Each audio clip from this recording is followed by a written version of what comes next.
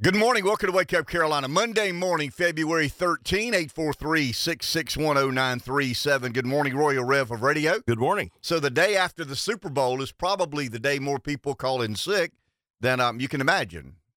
Did you have an issue? I did. I wasn't going to call in sick, but I was almost it was almost out of my control to be here on time this morning. I had a dead battery. Car would not start. A lot of excuses. Reminds me of the time when I had many employees, and the day after the Super Bowl, there were a lot of dead batteries, and the train caught them on their way to work. And but you'll note I'm here, and we're on the air on time. You're here. What do you want, a cookie? No. So I went back yesterday afternoon and tried to. Cookie'd be okay. Yeah, well, I mean, I got a couple over here toast cheek. I got a 3-pack. There you go. Three left of a 6-pack. Okay. Get that little energy shot that gets me to the Celsius in the 9 o'clock hour. I went back yesterday and looked about the American infatuation with football, and it actually goes back to John Adams, the second American president. Really? Yeah. Abigail, his dear wife, wrote a letter. The Continental Army was playing football. Now, back then, it would have been a little bit different, and it would have been in the global sense of football. In and around Boston, so much during their idle time that Adams' wife, Abigail, complained about it. There's actually a memorialized letter. You ready?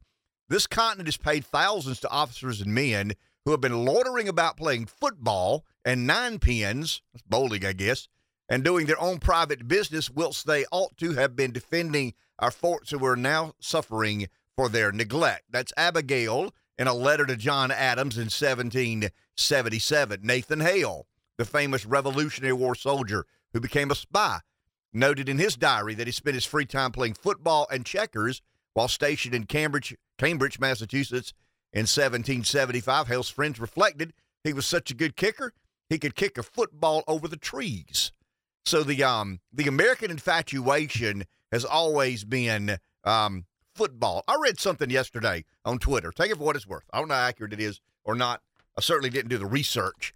But it reflected that 27 of the 29 most watched television events on network television were football games. Let me say that again. 27 of 29 of the most watched events, that includes everything that network television broadcasts, were live football games. NFL, a few college, but the majority were NFL games. The networks would probably go under if it weren't for football. I mean, seriously. I actually tweeted yesterday, the grotesquely masculine game of football, the obnoxiously masculine game of football is the only thing that keeps network television from going under. So you've got the woke and politically correct, depending on the grotesque, obscene, toxic masculinity of football to keep them paying their bills. You know what it tells me, Rev? Everybody's got a price. Everybody has a price. You got to believe that some of the newsrooms and network television boardrooms are populated with people who buy into this, toxic masculinity and the wokeness and the political correctness until they look at the bottom line. And they say, for me to be on the board at CBS has to prosper and flourish and at least have some degree of market share. And they pay me $350,000 to sit on this corporate board. I'm not crazy about football, but I can deal with it. I mean, there are certain cavemen in the world, and cave women to some degree, that ascribe to the notions of the violence, the grotesque masculinity that is on like full you display. said, the answer is money. Yeah, the answer is always money. Now, what's the question? Although I will go ahead and point out, I'm glad I'm here on time, so the show would get on the air on time, and I could point out. I think through the course of last week, we had a few conversations, a pick here or there. Who do we think was going to win? And I think out of everyone, you, me, the guest that you asked, I was the only one who actually picked the Chiefs to win. You were the smart guy. You picked I guessed right. Well, I mean, you picked the proven commodity, the quarterback of the Chiefs. Kind of a questionable hole. I fell asleep. I mean, I fell asleep at about middle of third quarter. Really? I don't have much of an interest in either of those teams. Me neither. I mean, I just don't. I stayed up. I watched the whole thing. In fact, this may be a little weird, but I had eaten so many nachos during the game. I was uncomfortably full, so I had to take a neighborhood walk after the game before I felt like I could get in bed. Does that make sense? Yeah, it does. I went to bed at halftime. I kept the TV on mute, and I kind of refreshed some of the stories I'd reviewed during the – I mean, I tell you, the weekend's kind of weird for me. I want to check out of politics, but I have to kind of keep engaged. It seems like every time I went online, there was another balloon getting shot down or something, and then Chuck Schumer's on the air talking about how embarrassed the Chinese government is. I just don't buy that the Chinese government's very embarrassed. There's actually an article I read. I wrote the title of it: the media's power to change observable reality. Let me say that again: the media's power to change observable reality. And I guess that the liberals in America today feel that they have conditioned the American public into believing that the media is telling you the truth, that they can go out and say some of the most outlandish and nonsensical things imaginable and get away with it. I mean, Chuck Schumer to say that the Chinese are obviously embarrassed. That's ridiculous. It's absurd. But, I mean, once again, the media and its power to change observable reality. How many people believe Chuck Schumer just because he opposed Trump? How many people believe Chuck Schumer just because he advocates for CRT or some of these other, leftist agenda issues? I don't know the answer to that, but there's nothing the Chinese have to be embarrassed about. Here's the scary part, Rev, and I mean this sincerely. I don't freak out much. I don't spook real easily. I let a lot of these political stories run off my back because whatever. I mean, whatever. Keith Olbermann, whatever. It doesn't matter to me. Jake, whatever. Chuck, whatever. I mean, I engage because it's part of my job. George Stephanopoulos, whatever Stephanopoulos. You just kind of chuckle because you feel like once you become an old hand at this, that there's some degree of humor that you find in what he's trying to do. You know what Stephanopoulos is trying to do. But this does make me a little nervous. Nobody from the White House has expressed with clarity what happened. What had happened was we don't know. We don't have any idea. We have some understanding of what happened last week with the balloon that made its way across Alaska into Canadian airspace, into Billings, Montana. It was because we saw it. And we saw what happened. We saw it float over. We saw it get shot down. The public noticed the balloon in Billings, Montana, reported it to a local media outlet. The local media outlet engaged its audience. Its audience became kind of national, and we, with some degree of intrigue, watched a balloon just meander across the United States of America until it got to the coast of Myrtle Beach, Surfside Beach, to be exact and precise, and it was shot down. And then we get a report that an unidentified flying object, I mean, what else is it called? I mean, the federal government will not tell us what it is. The White House has made no disclosure. I think John Kirby basically reported from the Department of Defense that, we got everything handled. Don't you worry about it. I mean, everything's buttoned up and then nothing to be concerned about here. I just don't. I mean, the incompetence of this administration is beyond the realm. And you would have thought that the president, in the traditional pre-Super Bowl interview that he does with the network that covers the Super Bowl, he would have addressed that. Although I was looking for that interview, I was going to watch that because I thought it might come up. That's a pretty important topic to national security, and I must have missed the interview. I don't know. I think he agreed. Correct me if I'm wrong. Okay. He agreed to go on Fox Soul. There's a Fox subsidiary called Soul, and it attracts an African American audience. And he had agreed to some degree to go on Fox Soul. But then they had some sort of dispute about how long, what time, who you. Fox wanted Brett Baer, and I think Joe Biden didn't agree to allow Baer to be the host of the interview, so it was somebody else that was going to do it for Fox. So I don't know. I mean, but you're right. The president normally sits down with Fox News or the network, whoever's covering it, whoever's covering CBS or whatever, and they do an interview to kind of hey, it's tradition. It's Super Bowl Sunday. It's a big day for America. I'm the American president. But they're not going to let this guy not be in control it's of pretty cowardice. Well, I mean, it's smart. I mean, it's incredibly bright to not let Joe Biden go speak to an interviewer who has the power to ask legitimate questions. And what does that say about? I mean, you know if what that's it says. Smart, then what does that say about? It's brilliant. I mean, why would you? If you were Joe Biden's handler, and you had any degree of control over who he sits down with and what sort of conversations he has, you guard him. with every fiber of your being. You can't let a demented old man sit down with a legitimate reporter or news broadcaster and field questions. You can't. I mean, he doesn't have the coherence to answer these questions. Here's what they're really afraid of, that he gets angry and gets real aggressive and defiant like he does the State of the Union for that second, that mere moment. It was like, wow, that's out there. You know, the irateness he expresses and the defiance he expresses. And, I mean, you can't let that guy sit down. I mean, if you're looking after Joe Biden's political best interest, forget America's, because they don't care about America's best interest. I mean, they're working for Joe Biden. They don't work for the good old U.S. of A. Rev. That's what you got to figure out. I mean, they're not employed by the United States. I mean, their checks are, and we, the taxpayer, pay those people to do their job, but they're not beholden to the American people. They're beholden to Joe Biden. They're beholden to Donald Trump. And there's no way, if you're beholden to Joe Biden, you let that demented old man have a conversation with anybody that may get off script a bit. Remember how many times have you seen Biden ask a question without saying, hey, they told me I'm supposed to ask, Dave Baker from Wake Up Carolina.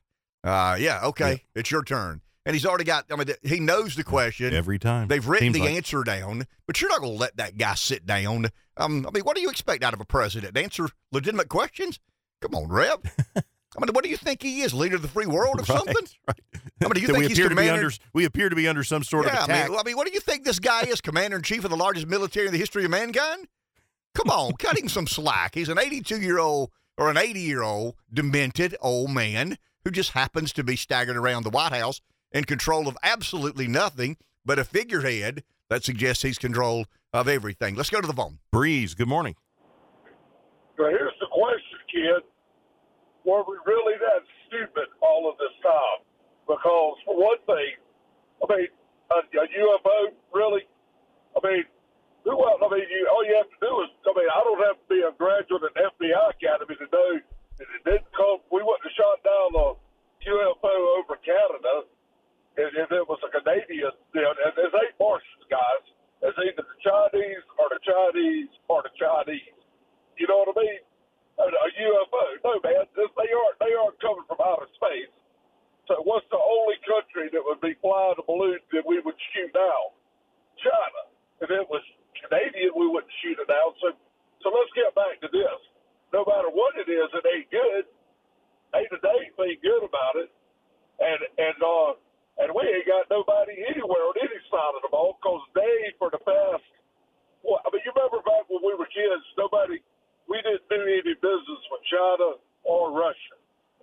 Now, according to a pharmacist friend of mine that does compounding, if we were to go with the war with China, we couldn't even get aspirin. We don't even make aspirin here in America. We don't make ibuprofen here in America. So we'd be going to war with a country that we would have to ask for medicine for our people while we're at war with them. How's that going to work out, sport man? You see what I'm saying? And our guys have put us in this position, and we're just so damn stupid. It just blows me up to think how our politicians have put us in this position, and nobody but them did it. So how in the world we gonna fight China if we even had to? All they got to do is just stop sending us medicine, stop sending us all the other stuff. God, we're stupid. Let's ask you. Thank you, Breeze. Appreciate it. First call on a Monday morning. Let's ask ourselves this question: as patriotic as you and I may be, or as non-patriotic as you or I may be, who has the odds on a war between China and America today? All things considered. As informed as we are, and Breeze doesn't know really how informed he is. I don't know really how informed I am. I know what I read. I know what I suspect. I know we spend nearly $1 trillion, roughly $900 billion on our military and defense spending. I know China spends somewhere around $300 billion. So we're spending about 3 times as much on our military as they are. Supersonic jets, intercontinental ballistic missile. We have the edge on all these departments. And I'm talking about, categories of, in other words, if you're someone who doesn't really understand the intricacies of defense, that would be me. I know what I read. I know that we spend this much of our GDP. China spends that much of their GDP. What sort of advantages do we have? What sort of advantages does China have? if we were doing a tale of the tape, the United States versus China, who wins the Cold War? Excuse me, who wins an eventual war between those superpowers? Because it's easy to argue we are a superpower. The world has categorized us as a superpower. Are we? I mean, we're the preeminent superpower on the planet. We debated Social Security and Medicare last week. And the loudest applause line at the State of the Union address was when our two political parties' leadership agreed that we're not going to monkey around with a program that we know is insolvent. I mean, we know this is unsustainable, yet that's the one thing we agreed on. The political leadership with R's beside their name and the political leadership with D's beside their name agreed that the only thing we're going to continue to support is something that we both know to be unsustainable. I mean, where's the political courage? Where's the political aptitude? Where's the political abilities? I don't know. I don't have any idea. But they continue to ding the American taxpayer to the tune of about $900 billion annually to, I don't know, Rev. I think Jeff said last week, it is our job to police the world. I think we've had another couple of callers kind of agree, directly and indirectly. It is our job to police the world. How good a job are we doing policing the world? I mean, I read a lot over the weekend about Ukraine and some of the happenings and you know, some of the conversations that Ukraine had with NATO that led up to the invasion of Ukraine by Russia. But ask yourself that simple question as we go to break. I mean, you know, I've lived my entire life. I was born in 1963. This is the 60th year I've been alive. I've lived my entire life with very little worry or concern as to what would happen if somebody chose to go to war with the United States of America. Am I naive to believe that? Am I oblivious to the realities and facts on the ground about what would happen if America and China engaged in some degree of military conflict? I don't know the answer to that. I mean, I know what the answer should be, because one country spends $300 billion, the other spends $900 billion. That means $1.8 trillion in 2 years to $600 billion. You see where I'm headed? I mean, eventually that compounding effect should lead to one country just being a behemoth and the other not so much. How many of you really believe that? 843-661-0937. Take a break. Back in a few. 843-661-0937. It's kind of a weird question to throw out first thing on a Monday morning, especially after, you know, a hotly contested Super Bowl. Who would win? I mean, that's a little bit childish. You know, who would win, my daddy or your daddy? My daddy can beat your daddy up. My big brother can beat your big brother up. But in all seriousness, I mean, haven't we been conditioned to believe that there is no rival? I mean, once we won the Cold War, I mean, we earned our medal. We earned our keep. We are superior to anybody around the world. And you know, the one thing we don't concern ourselves with much, Reb, is some foreign invasion. I mean, the commitments and devotions we've made to our military, to our armed forces, to our defense budget have just left any of that off limits. I mean, you better never consider taking on the big bad that was United handled, States of not America. An issue. In fact, the new warfare was different. It was terrorism and different things we were trying to defend from. But nothing can cover but for so much incompetence. I mean, if we're spending $100 billion in Ukraine, we left $6 billion worth of fighting equipment in Afghanistan, and we're letting balloons enter our airspace off the coast of Alaska. Really? So we have the horsepower to leave $6 billion worth of fighting equipment in Afghanistan. I mean, we just left. Left it there. Do something with it. What do you mean do something with it? Well, you guys just figured it out. I mean, it's $6 billion off our books. We don't have the we don't have the ability to retrieve it and bring it back and catalog it and put it back in our arsenal. So you guys just fight over it. Now I understand that we demobilize some of the equipment. I mean, I've read that. You know, we scrambled some of the computer systems and some of the software is inoperative now. But there's $6 billion worth of military hardware we left in Afghanistan. We've already spent nearly $100 billion in Ukraine, but we can't stop a balloon from making its way into U.S. airspace off the coast of Alaska? Really? Let's go to the phone. We can't, or I don't know. We chose not to. I don't have any idea. Reason. I don't have any idea. The government won't tell us what they're doing. Exactly. I mean, it's not government airspace. It's the United States of America's airspace. Guess who has a right to know when your safety or well-being is at risk? We the people. I mean, the government owes you, the White House, in my opinion, the President of the United States owes you an explanation as to what's going on our Canadian border and our most western border. Well, I guess Hawaii would be a little further west than Alaska. And we've heard crickets. Nothing from this administration. And I think it reeks of incompetence. It's just rank incompetence. It's people in that White House who just don't know what they're doing. I mean, I'd love to say it's, to some degree it's diabolical, but the majority of it's just incompetence. I mean, it's an 80-year-old man running an executive branch with a bunch of ideologues, progressive ideologues, working under him. Morons. Pretty much. They're conservative morons, but they're not in charge right now. But, if you heard Kamala Harris articulate these electric buses, I want to play that this morning. And then the black lesbian is on a friendly network, and she was talking about NORAD, and, she didn't say Canadians or Canada. She said Canadians or just something. Wow. And I'm doing some of this. The majority I do about NORAD is ad lib. And she's there as a spokesperson of the White House. And she's a communications expert. And had no clue. Had no clue at all. Once again, the media's power to change observable reality is profound. Let's go to the phone. Dale in Florence. Good morning. Good morning, guys. A little that has to do with they have to wait for China to tell them what to do. You said something, Ken, this morning that was really struck a chord with me. You said that you talked about how it's, all about that we need to be the world. Hey, we're losing you, Dale. Can you get to a better place and call right back, or we'll hold on for a second while you get to a better place. We're hearing about only third word. And when you said I said something interesting, I want to hear what I said. Yeah, that was interesting. Got to make sure we have a clear connection for that. I didn't think I said anything yet thus far that was interesting. Are you still there, Dale? Okay, we lost Dale. Maybe he'll call back. 843-661-0937 is that number. See the light blinking. Maybe that's him again, but we couldn't hardly hear but about every third or fourth word.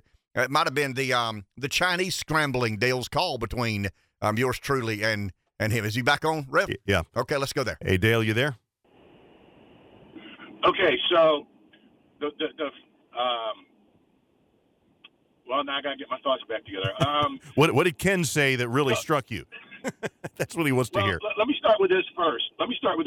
Then, so don't you think part of it is they're having to wait for China to tell them what to do? I mean, that's the only thing I can think of. But the thing that you said that really struck me, Ken, is you said that Jeff made a comment that, yes, we indeed need.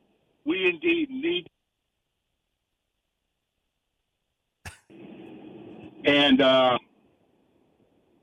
it struck me how Democrats will, just like a little minor bird, they will sit there and repeat whatever their leadership says and repeat it and repeat it and repeat it. When have you ever heard a Democrat say that, yes, the U.S. needs to be the world's policeman? That was always a conservative point of view. But now that this administration is saying it, of course, they're going to go ahead and parrot whatever their bosses say. One of the biggest differences to me between the two parties is that we will go ahead and we will disagree on the conservative side with our leadership. I know because I do it. I've heard you guys do it. And I've heard almost every single call from conservatives come in disagreeing with our side. And, Ken, when you said, yeah, Jeff made the comment the other day that we should be the world's police officer, I thought, yeah, and he is just saying what his daddy told him to say. Whatever that, the mainstream news media puts out, which is whatever the Democrat Party puts out, which is whatever the Chinese tell them to put out. You see where I'm going with sure it? Sure do. I mean, thank you. Lord. Well, thank you, Dale. Appreciate that. Well, and I believe we've entered an era in American politics where the credentialed opinion carries the day for the left. In other words, he went to remember the story I told you guys about when I got in politics? One of the first things I recognized that was uniquely different than my business world was how many people would say to me they went to UNC Chapel Hill. They went to Duke. They went to Georgia Tech Engineering School. I never heard that in the business world. I mean, when I meet some of the most successful business people ever, they never said, it was always, he owns the factory that does X, or she owns the business that does Y. when I got in politics and began hanging around a lot of bureaucratic inclined people, it dawned on me one day how many times someone would say, they went to Duke. They graduated from Harvard. His brother-in-law went to Duke, but he went to Vanderbilt. And they gave so much credence to that degree, that credential, that appearance of being an expert. And I think the liberal left have sold their soul to credentialism, or we talk a lot about the managed decline of America. I mean, there's kind of a theory on the American political right. The American conservative, Rod Dreher in particular, espouses this, that the American political left are really trying to manage a pretty dramatic decline of America. And it requires this, the media's power to change observable reality and how gullible the American people are. I don't know if it's gullible. I want to be a good soldier. I want to be a good teammate. And if 6 papers have been written about transgenderism and all 6 of these authors have credentials, then how can I break rank? I can't. I mean, it can be, girls are not really girls and boys are not really boys. And a liberal and I can debate. I'm going, come on, dude, you don't believe that. He said, well, I did read in the Harvard Review, and I read in the Stanford Medical document, and I read. In other words, they put a lot of influence. They put a lot of credence in the influential opinions of thought leaders on the American political left just because they're credentialed. The vaccine would be a great example of that. There were some experts out there that the left held in high regard, and they were the ones that said, go get the vaccine. The vaccine is safe. The vaccine is durable. The vaccine has no side effects. How do I know that? A skeptical conservative would say, how do I know that? Well, the leftist thought leader said it was, and there was consensus amongst the leftist thought leaders that the vaccine was safe. And I've said this before, and I'll say it again, because I believe this with every fiber of my being when it comes to the vaccine in particular. It's easier to hoodwink somebody than it is convince them they've been hoodwinked. Once you buy in, you're in. In other words, if you're a liberal and the leftist side of politics was saying the vaccine is safe and it's durable, and you kind of bought into that, and you chastise your conservative friends who didn't get vaccinated because they were putting your health at risk, your life at risk, your the organizational structures of your life were in turmoil because these rambunctious Trumpsters. Let's be honest, the MAGA movement were the ones that said, I'm not going to get vaccinated. So see, Rev, when you've got when you perceive yourself, and this goes back to Obama. This isn't Biden. Nobody on the left believe Biden is a really bright person. He's the president, but nobody, I don't want to call names here, but I've got a handful of friends of mine who are leftist. They had a high degree of respect for Obama's acumen. They don't for Biden. They know Biden's a dunce. And they kind of sort of question themselves how he got 81 million votes. But they do. It would be subconsciously, and it would be without me knowing they are. But I've got some liberal friends that I know question the realities of what happened in 2020. When you go through some of the statistical anomalies and ballot harvesting and unsolicited mail-in ballots, to some degree they know what's up. But they can't put their reputation at risk, Rev. They've already bought in Trump bad, Orange Man bad, the vaccine is good, a boy and a boy and a girl and transgenderism, CRT. They bought into this because there's a certain intellectualism about it, and it's more important for them to be respected in that world of intelligentsia than it is to be right. Forget being right or wrong. I want to be appreciated and respected and admired and well thought of. And the way to do that is just kind of agree with Fauci or agree with whomever these intellectual thought leaders are on the left. Dale's right. The right will break ranks. The right, there's big debates on the right about the vaccine. There are probably as many thought leaders on the right that disagree about the vaccine as there are that agree.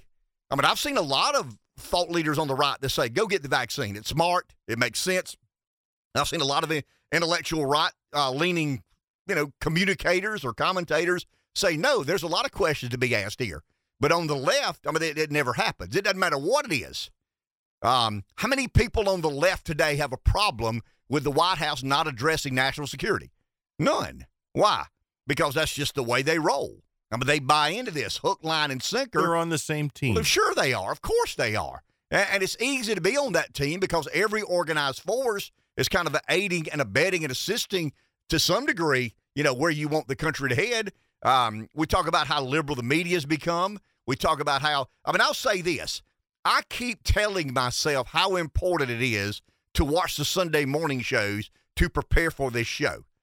But after I watch the Sunday morning show, I realize I just wasted 2 hours of my time. I do every time. It's almost like one of these days I'm going to say, I'm not watching it because it's not worth it. But because of what they historically have been known as, I sit down and I watch the Sunday morning shows because I think it helps me do a better job on Monday morning when I sit behind this microphone. It does not. I'm convinced it does not.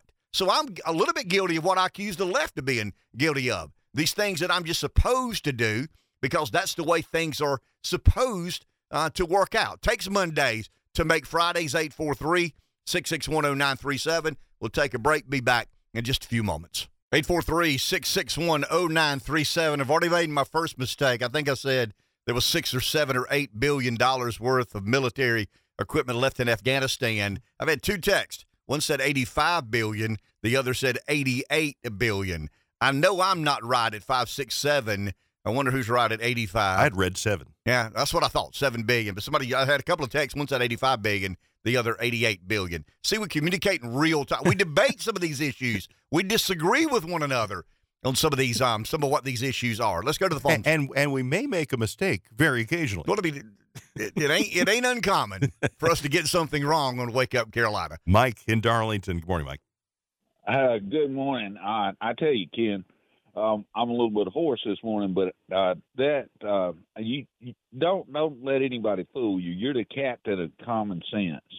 You got a handle on things that people can't necessarily see, but even you miss one or two things. I mean, there's so much going on, so much craziness, so much just over the top corruption. It's unbelievable. I mean, it makes the situation is we had a situation where 51 of our most esteemed intelligence officers and leaders and directors came out and wrote a letter and signed it saying all these things. And basically, at the behest of the Communist Chinese is all I can figure, which define them as traitors. I mean, they say, oh, well, a lot of them are veterans. Well, I want to tell you, Benedict Arnold was a veteran. He was a general. He was a very good general for our side for a while, and he was very effective on the other side, too, when he switched sides.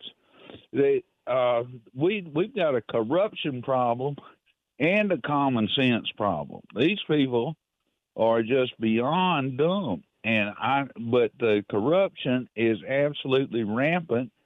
The entire media, except for a little bit of Fox News and a few other outlets, has just rolled over and become a propaganda wing for whatever the liberal I guess, thought of the day is, a man can be a woman can be a man. You can change your genetics. You can change everything. You can change where the sea meets the land. And we're out there killing whales for no reason that I can see at all, and killing birds on land, and all in the name of greenness and sustainable energy. And these people wouldn't know energy transmission or radiation from power lines from their hind end, tell you the truth. Well, thank you, Mike. Appreciate that. And I'll go back to a couple of things that were said over the weekend, and I don't know the answer to this. When does incompetence turn into corruption? I mean, it doesn't sound like to me Kamala Harris is corrupt. She may be. I mean, I understand a lot of people think that's the way she ended up where she ended up in her political career. I mean, she's one of a few vice presidents in the history of our nation. That's a pretty exclusive club. So to suggest that she is not someone of accomplishment is being disingenuous. I mean, she is an accomplished woman. How did she accomplish that? We can debate. But it appears to me, Rev, that she is not in on the fix.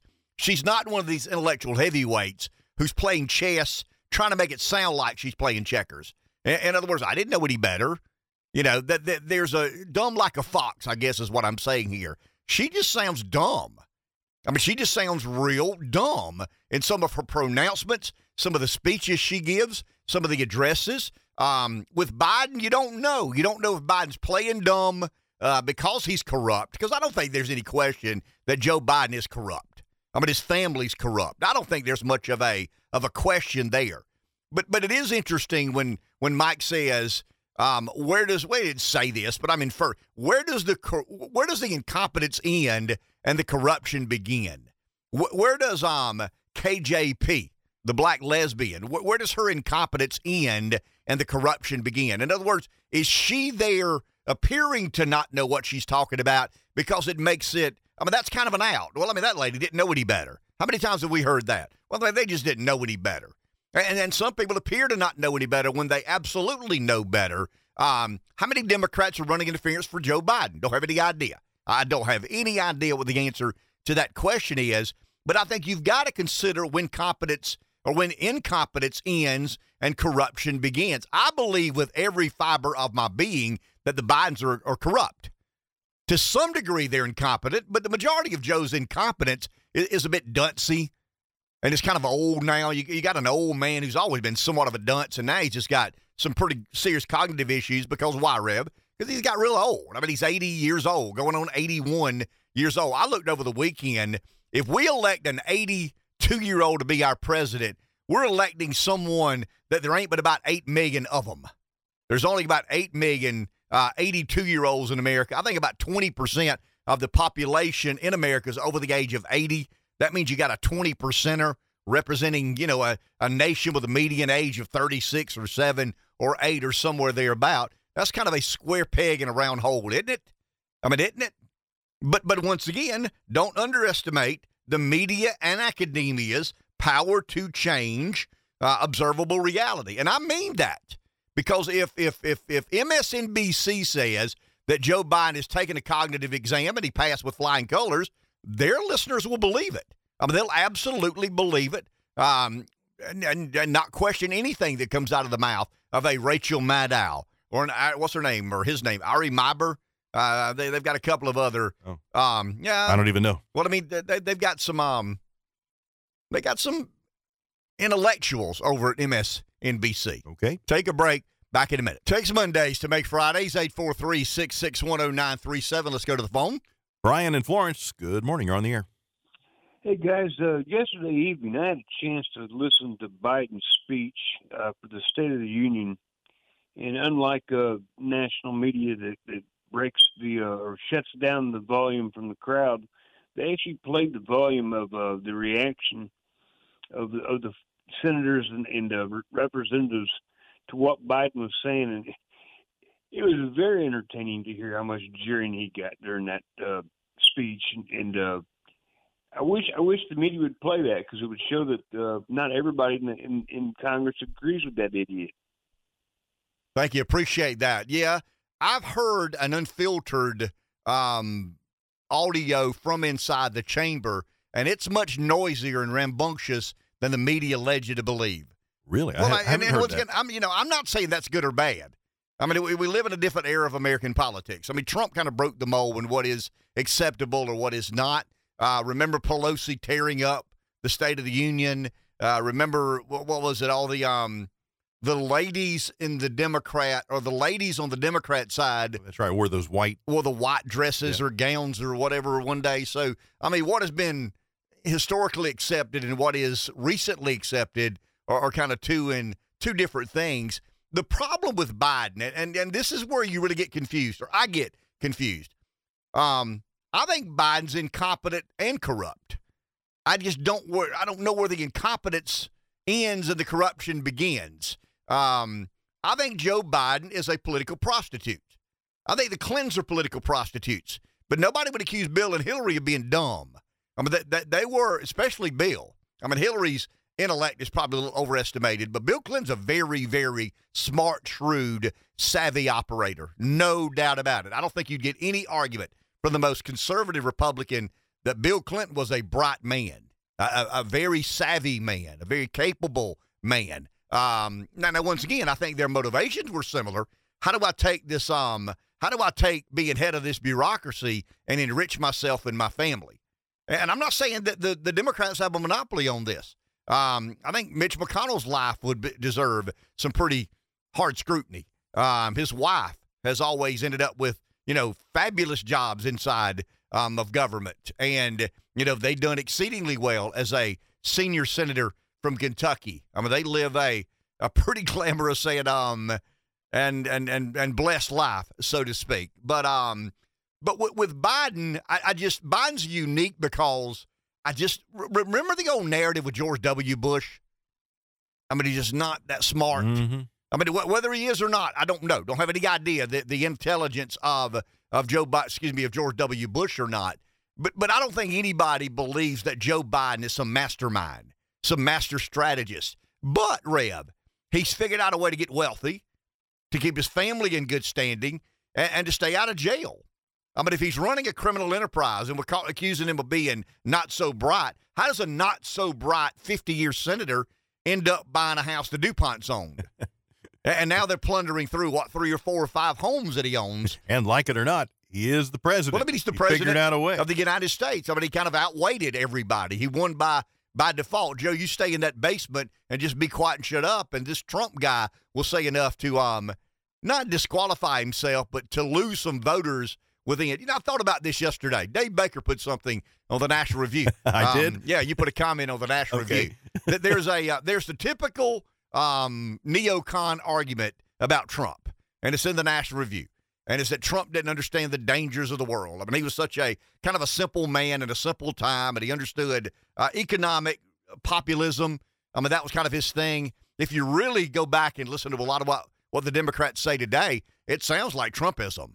I mean, it sounds like MAGA with a D beside it. Nearly everything that Schumer says or Pelosi says or Biden says, and I'm talking about the leadership in the 2 chambers in the White House, I mean, it centers on economic populism, which is what Trump proclaimed loudly and proudly as, government had forgotten and lost its way and was not looking after the American working class, but rather some of the international corporate cartels, so to speak. But if you go back and but if you go back and listen to what they say and kind of juxtapose on what they ran on, I mean, it's just fundamentally different. And Joe Biden has figured out a way, to enrich his family and to get elected president. But I was reading something over the weekend about 81 million votes. It was Biden giving a speech, and this guy got more votes than anybody in the history of American politics. And then you start thinking about, okay, how do the Republicans win? Talking about Nikki Haley is going to announce Wednesday. Tim Scott will probably announce in a couple of weeks. Now, they're all auditioning for vice president. I mean, I'm convinced of that. Talked to somebody Friday afternoon who's much closer to Nikki than I am, and it's kind of a what do I do other than this?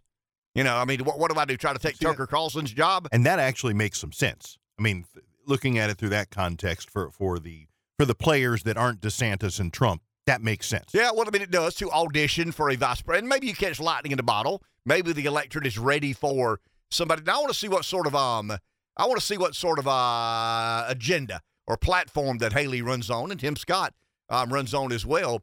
But I was reading an article of the National Review, to get back to your comments that you posted.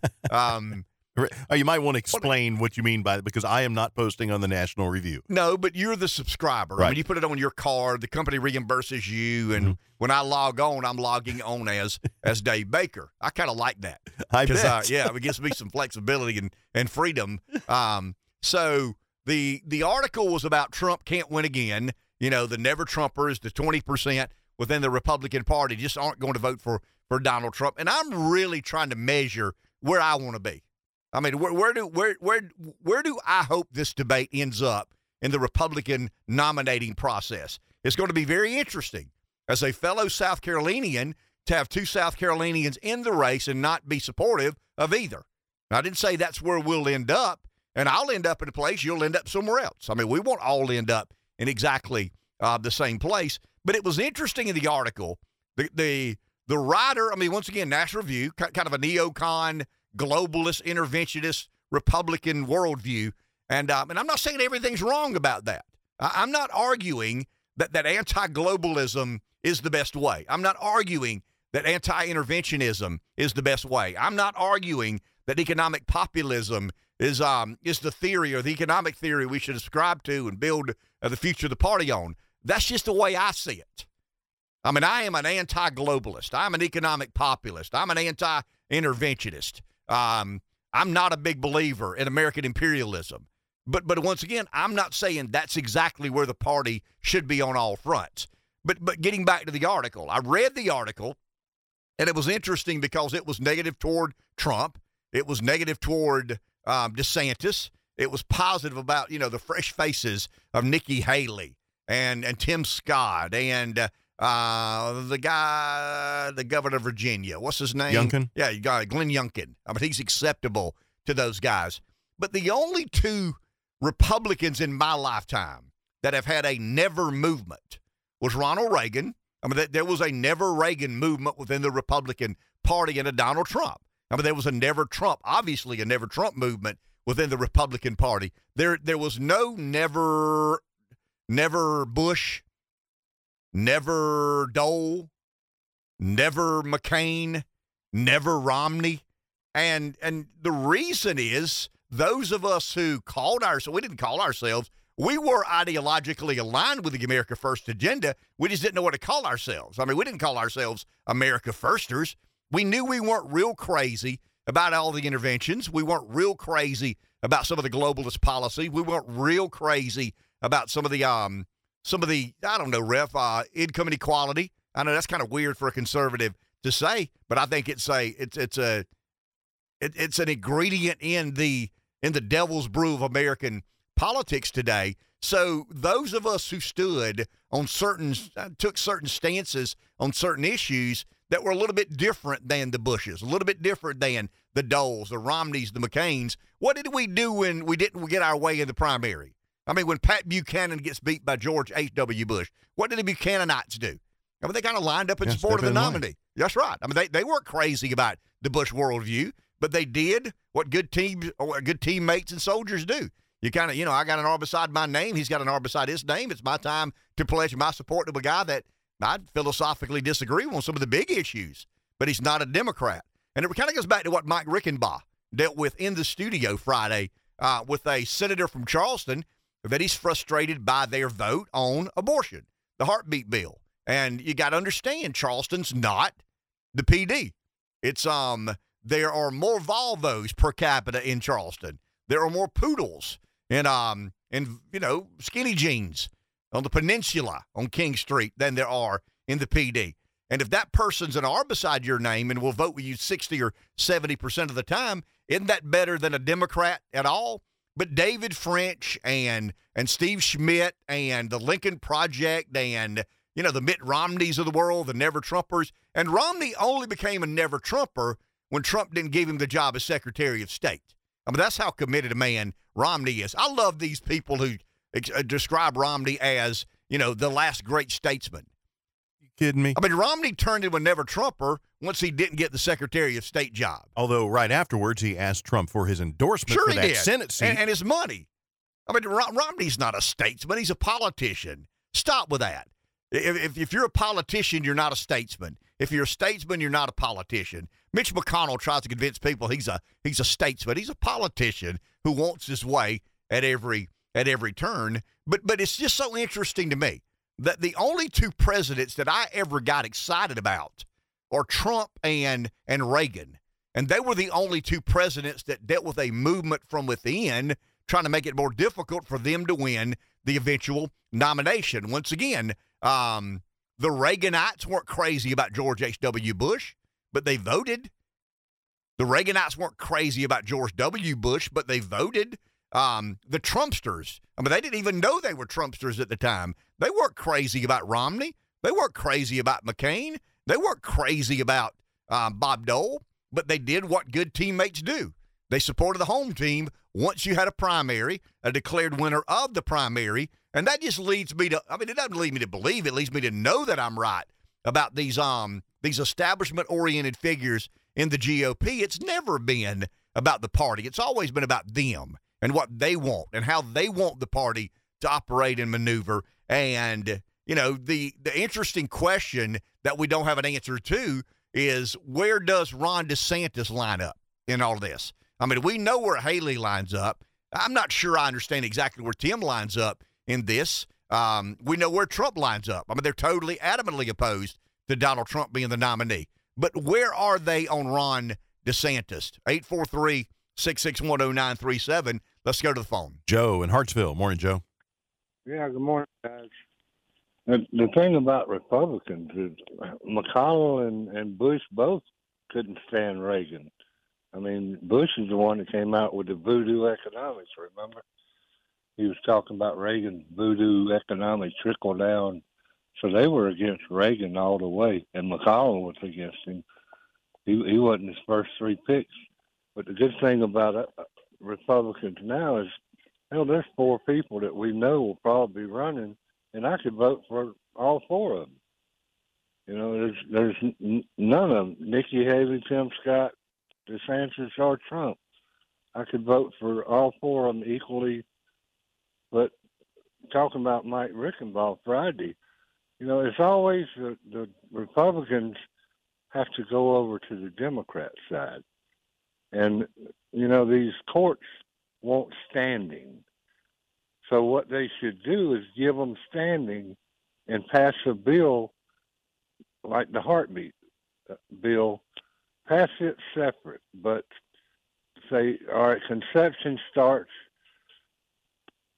or life starts at conception in the womb, because the Democrats have changed the definition of abortion. Life cannot start in the fallopian tube and stay there, because it will kill both the baby and the mother. So that's not conception. That's a death sentence if it goes on, the ectopic pregnancy that we talked about before.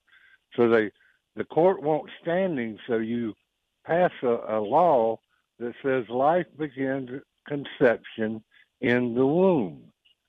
And you pass that law, and because science says that's when life starts. And then make them vote against that bill. And if they vote against that bill, they're for killing babies. And then you can go into the abortion thing. And if they don't want to do that, then take it all off and let them determine, it'd be between them and God. So just let them kill whoever they want to kill, because there's no help for them. But thank you, Joe. Appreciate it. Well, the point I was trying to make with Mike, and I think Mike listened, Mike has a very urgent opinion on abortion. I mean, he feels compelled to lead on that issue, on that topic. He's a person who wears his faith on his sleeve, makes no apologies for wearing his faith on his sleeve. And that abortion issue it's a central issue into why he wants to go to Columbia and do a job. I mean, you hear it in his voice, just the demeanor when he begins speaking about it and talking about it, how passionate he is about it. And he gets real frustrated with a person with an R beside their name is not as defending of life as he is.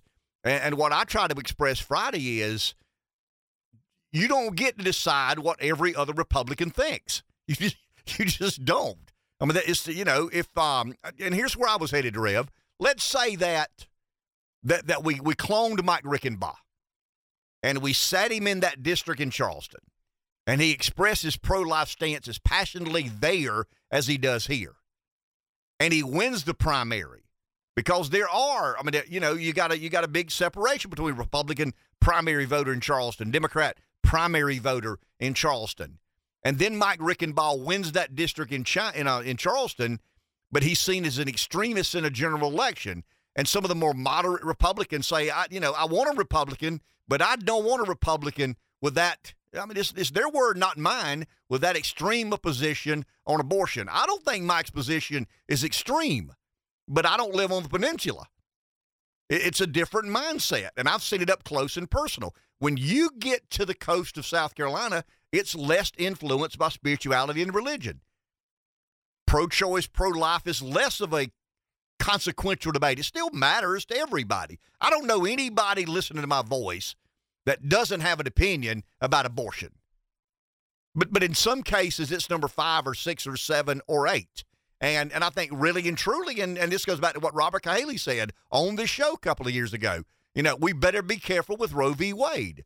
Because what Roe v. Wade is going to do is allow states to generate policy and states to enforce policy and states to have to come up with solutions to the problem of Roe v. Wade. In other words, when Roe v. Wade is overturned, and here's what conservatives wanted. Why? Because they want the states to be empowered.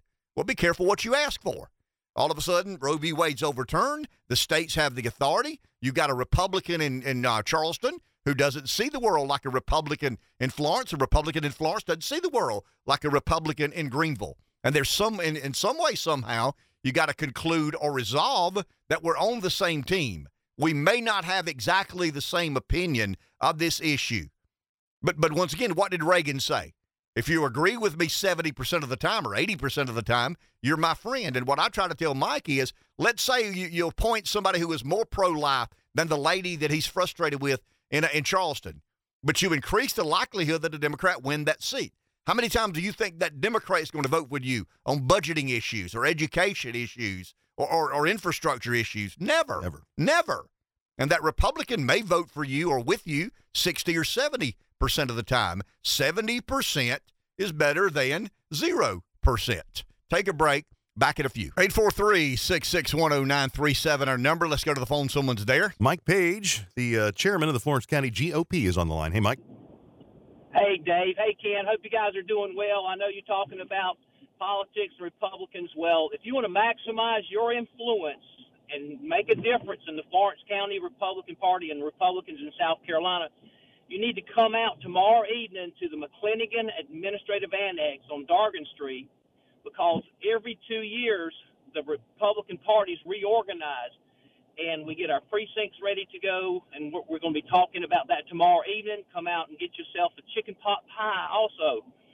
And but reorgs is in March the 18th next month, but we're going to be planning and preparing for it tomorrow evening. So seriously, guys, people, if you want to make a difference and you want to maximize your influence and make a difference, come on out and learn about the Republican Party and be a part of us. I sure appreciate it, okay? Thank you, Mike. Appreciate all the work you guys do. Mike Page, Florence County GOP, encouraging people to be some of those eyes and ears, boots on the ground, so to speak. We talked about Bill Clinton and Hillary Clinton a second ago, and I've read a lot about Bill and Hillary, and to me, the legacy of Bill and Hillary is, Newt Gingrich talks a little bit about this and talking about dealing with the Clintons. Bill in particular, he never dealt much with Hillary, but dealt a lot with Bill. In retrospect, the Clintons took politics from a focus on what is morally right to what can I get away with. Can I get away with private islands with a lot of young girls? Once again, you know something stinks there. I don't care how much you love the Clintons and how much you respect, Donald Trump, whomever the character is. It doesn't matter to me. But I think the legacy of the Clintons, and I think it's always been the case in politics to some degree, but I think when you start debating, when the leader of the free world, the most powerful man on the planet, says it depends on what the definition of is, we're not talking about moral high ground. We're not talking about intellectual superiority. We're not talking about good ideas and bad ideas. We're talking about American politics being a case study of what can I get away with. And if it takes me redefining the word is or debating what the word is means, then I'll do it. Because I don't stand here as a moral and righteous man. I stand here as a politician trying to get away with as much as I can possibly get away with. I do believe that Obama was an ideologue. I think Barack Obama was a kind of a radical leftist. He was a radical liberal. He tried to call himself a progressive, but I think Saul Alinsky and the influence. But he played more of a centrist when he ran for president. But he's a politician. He's a politician right, who's trying to disguise himself as one thing to get elected. But I think Bill Clinton was in it for himself. I think the Clintons have always said, what's in this for me? Honey, we've not had as much money as all these people have asked for money all these years. But if we can just hang in there. You're pretty smart, and I know I'm pretty smart, and you know where I'm heading. And the next thing you know, we're rationalizing taking a hammer and busting up cell phones and hiring a company, what's it, Bleach White or whatever, Bleach Bit. Yeah, Bleach Bit. I mean, the company that says, 33,000 emails that were literally, just wiped clean. And then she jokes around. And You mean like wipe it with a rag? yeah, well, but once again, I think their understanding of politics, I don't think the Clintons looked at themselves as moral crusaders. I think Obama looked at himself as a kind of an ideologue, a messianic ideologue. I mean, he's there to transform a nation. I think the Clintons were there to get whatever it is they could. I think the Bidens were there to get whatever it was they could. I think the Bushes, to some degree, because of their investments in some of the globalist affairs of America, the Cheneys and Rumsfelds, and some of the influences of Bush 43 were very neoconish. I mean, you'd have to agree with that. Cheney and Halliburton and Rumsfeld and some of these other operatives that were very influential in George W. Bush's. I'm thinking about in my life. Reagan was somewhat of an ideologue, right? I mean, the Reagan Revolution centered on conservative principles, conservative government. Obama was somewhat of an ideologue, a liberal, just a five-star liberal, a raging liberal who had studied and was versed in the rules of radicals and Saul Alinsky and some of the, the Marxist policies. And but I think when you look at the Clintons and the Bidens, well, the Trumps to some degree, I don't want to say they're grifters, but they don't profess to be more moral than anybody. And I think the American democracy, I think legitimate behavior has to be demonstrated in positions of power and influence if you're going to be taken seriously. And I think, once again, we've lowered the standard and we've allowed, once again, Trump pretty well investigated. It's kind of interesting. I tell you, the Sunday morning shows. So I'm watching the Sunday morning show, and James Comer, who is chair of the Oversight Committee investigating, what Biden did or what Biden didn't do or how close Hunter Biden was. There is no reasonable person listening to my voice that believes that Hunter Biden offered Russia, China, Ukraine, or any other foreign country because he was good at business. But there's not a single person listening to my voice with an IQ north of 100. Now, if it's less than 100, okay, you're struggling. But north of 100, if Hunter Biden gets a call from Russia or a Russian company or China or a Chinese company or Ukraine or a Ukraine company or any other foreign country for that matter, nobody believes he's getting that call because he's good at business. There's nothing about his life and he got a lot of money from these countries. And if not because he's good at business, then why? Well, you know why. It was it was to influence his father, who was then vice president, soon to be president, or had a chance to be president at some point in time, and 3-carat diamond ring from the Chinese government. Imagine that. Here, Hunter, we think you're such a spectacular advisor and board member that we want to give you this 3-diamond ring, this 3-carat diamond ring. And the point I'm trying to make, Rev, is our system of government, to me, our system of government is becoming corrupt. And it's always been loose and fast. It's always been, this group has its list of favorites and this other group has its up. But the basic honesty has to be, I think, somewhat of an ingredient. And maybe that's what we're looking for, the reassertion of basic honesty and lawfulness if we're going to save our democracy. We asked earlier, if we were to go to war with China, and I have no idea what that war looks like. Is it weapons flying from, across the Pacific? I don't have any idea what that war looks like. Is it balloons floating over our airspace? Is it balloons floating into Alaska, dispersing some sort of chemical agent? I don't have any idea what that war looks like. Is it, infiltrating some of our intelligence community? Is it buying off, the siblings of powerful people in government? I don't have any idea what that war looks like.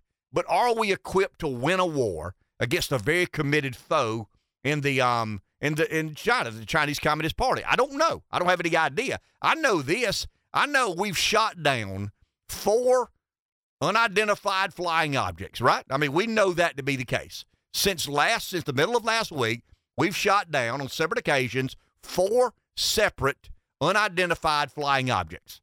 The White House has been deathly silent on that. John Kirby from the Department of Defense has said basically, we've got this under control. We're updating. We are monitoring. I mean, all you would expect somebody like Kirby to say, but nobody from the White House. The president historically has spoken on Super Bowl Sunday to the news agency broadcasting the Super Bowl. If it ever made sense for an American president to address the public, it would have been yesterday, right? Yep. I mean, historically, I think so. Well, I mean, historically, the president has sat down with a member of the media of the network broadcasting the Super Bowl. That's kind of the. I mean, it's not. Obviously, it's not mandatory because he didn't do it. But you've got the White House just saying absolutely nothing. I mean, it would have been an opportunity, especially in light of the circumstance. Well, I mean, it would have been a perfect time for Joe Biden to say, look, I know Fox isn't crazy about my way of doing politics, and to be honest with you, I'm not real crazy about their way, but there's some moments that the American people deserve to hear from their president. Super Bowl Sunday is the largest audience of any day in television, so I know I've got more people watching me and listening to me right now than I ever have or ever will, and I feel it important to update the American public on what the questions they have about what's happened the last 4 days. But his people don't trust him enough to give him free rein. I mean, I guess you could have sent him out there with a script, and had some cataloged way of answering the questions, and that guy freaks me out. I mean, it freaks me out that who would have likely at Fox been the interviewer? Brett Baer, probably Brett Baer. Yep, Brett Baer. So, and he's fair. I mean, he would have been probably direct, and there would have been some follow-up questions. He's the president. You got to be direct with the president. Exactly. You ask very direct questions and expect very direct and accurate answers. That's what presidents do. That's why they get the job. They're equipped to handle those sorts of circumstances. So you got Brett Baer before the Super Bowl. You got, 100 million people watching? I mean, you got 5 times I think American Idol had 20 million. Some of the highest rated TV shows have 20 million. The Super Bowl has 100 million people. So you got 100 million people watching the leader of the free world explain why they've taken the action they have over the last 4 or 5 days and put the American people at ease. You may not like the answer, but at least you know with clarity exactly what we're dealing with. Is it weather balloons gone bad? Is it spy balloons? Is it aliens? I mean, is it Elon Musk's grandfather and great-grandfather from, Mars? I mean, you know what I'm saying? We deserve to have some sort of conclusion. I mean, tell us what it is you think we're dealing with. But we got none of that. Instead, we got a president who chose to break the norm, the traditions, and not sit down with a member of the media because he doesn't have the ability to coherently explain what it is the American people suspect. We suspect, or I do, I can't speak for you, Reb, I suspect it's Chinese spying operations. Mm-hmm. And I suspect they've done this hundreds of times, and we're just kind of becoming aware. Maybe we don't spend enough on defense. Maybe if we didn't leave $88 billion or $7 billion, depending on which report you believe, worth of fighting equipment in Afghanistan, maybe if we weren't spending $100 billion in Ukraine, we could be more equipped to deal with what sort of data gathering spying apparatuses make their way onto into our mainland United States. These are questions that deserve answers, and I think Brett Baer would have asked those questions. But here's the problem: Joe Biden can't answer a question unless somebody's written a sentence down for him. That's who we're dealing with. And an 82-year-old man is going to run for president again. He's 80 today. He'll be 82 when he runs again. And the average life expectancy in America today is in decline. It's about 76 or 77. And the reason it's in decline, a couple of things. You ready? Fentanyl. For every 21-year-old that dies of fentanyl, guess what it does to the average life expectancy in America? I mean, it significantly declines. And we've had hundreds of thousands of 20 and 21-year-olds die of fentanyl. That pretty much makes its way across the southern border. The lion's share makes its way over the southern border, as Biden would say, the secured southern border. Who believes that? Nobody. But once again, the media has a degree of power. How much, I don't know, but a degree of power to change the observable reality. It's kind of interesting. The Democrats will come on television and say the border's secure, while Fox is showing, just a mass invasion of our southern border. But Joe Biden chose to not engage the American public. The day after, for 4 consecutive days, we've engaged some foreign adversary.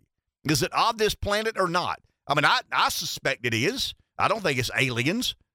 I mean, some do. I mean, I read Twitter yesterday. Some of the very responsible opinions on Twitter say, it's about time we admit that we're not here alone. I don't know if we are or not. But it wouldn't surprise me at all if it were some sort of Chinese spy program that is taunting the American government, daring us to do something. Because, guys, China monitors what we do. They keep good tabs on our behavior and what we're doing. And when we appoint somebody as, one of the military leaders of our nation is a dude who wants to be called a female, I mean, they make a mark of that. I mean, they know America's in decline. They don't know how much America's in decline, but the Chinese leadership and the nonsensical, silly things that we do as a nation, China's well aware that we're in decline. And I'm not talking about who sang at the Super Bowl. I'm talking about who's leading our military and how politically correct and woke, they intend to be. 843-661-0937. We'll take a break. Back in just a few. I did see an Economist YouGov poll this weekend that said 70% of Americans somewhat or strongly oppose any change to Social Security. Senior voters, believe this, are opposed 81%. Republicans, 64%.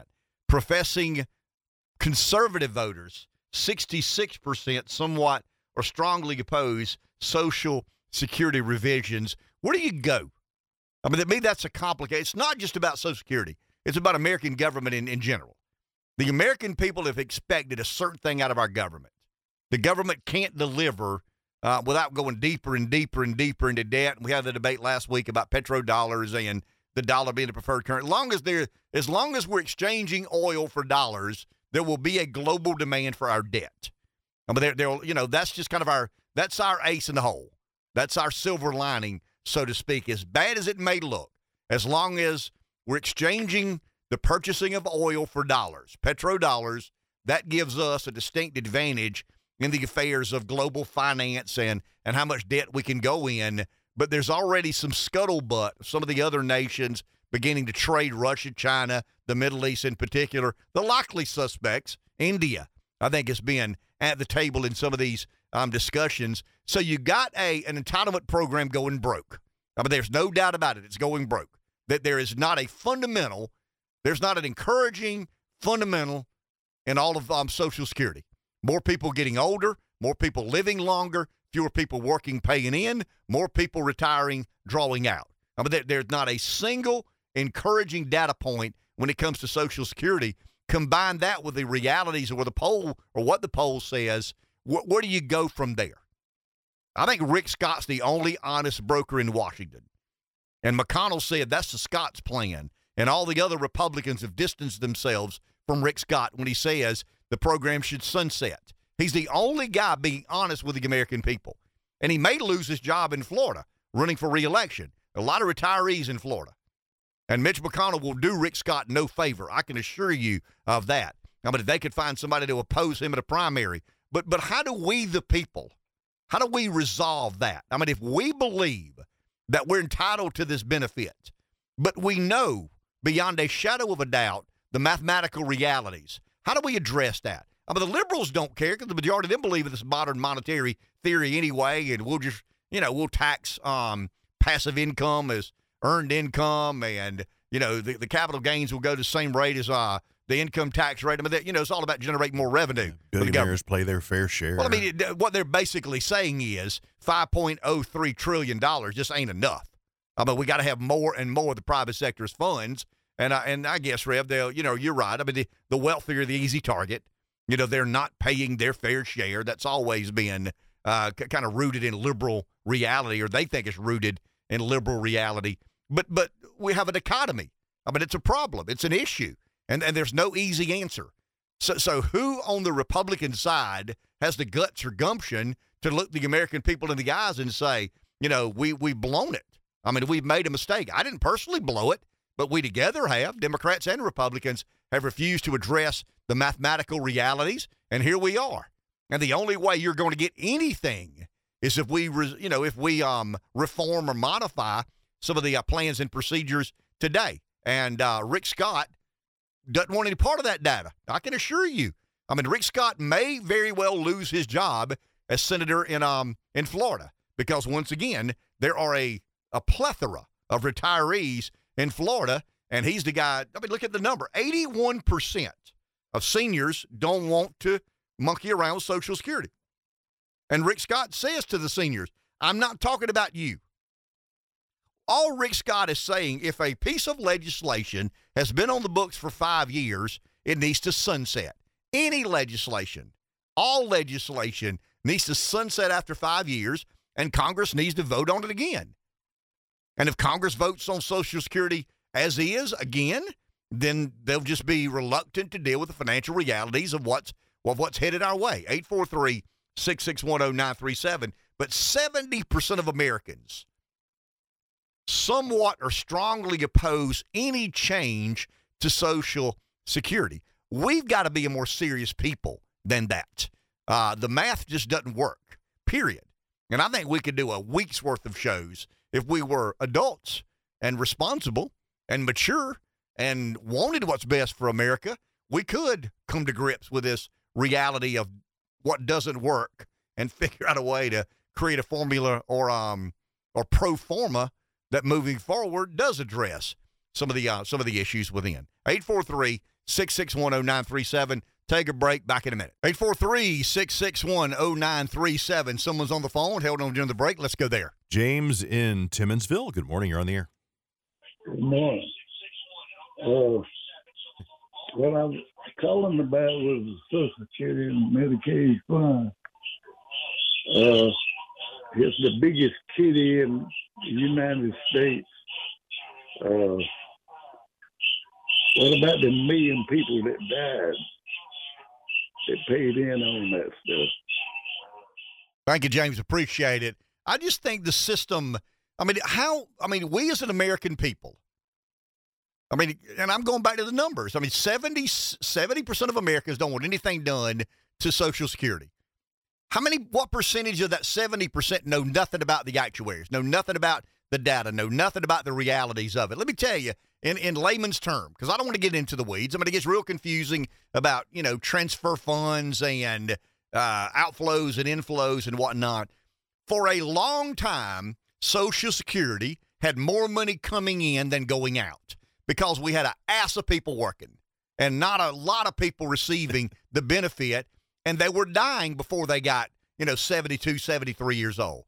The life expectancy all of a sudden goes 72 to 76 or 8 or 9. I think at one time before COVID and the fentanyl or the opioid addiction, the opioid epidemic, we kind of had two epidemics. We've had COVID and we've had, the opioid epidemic. And that's put a pretty, I think it's down about 2.5 years.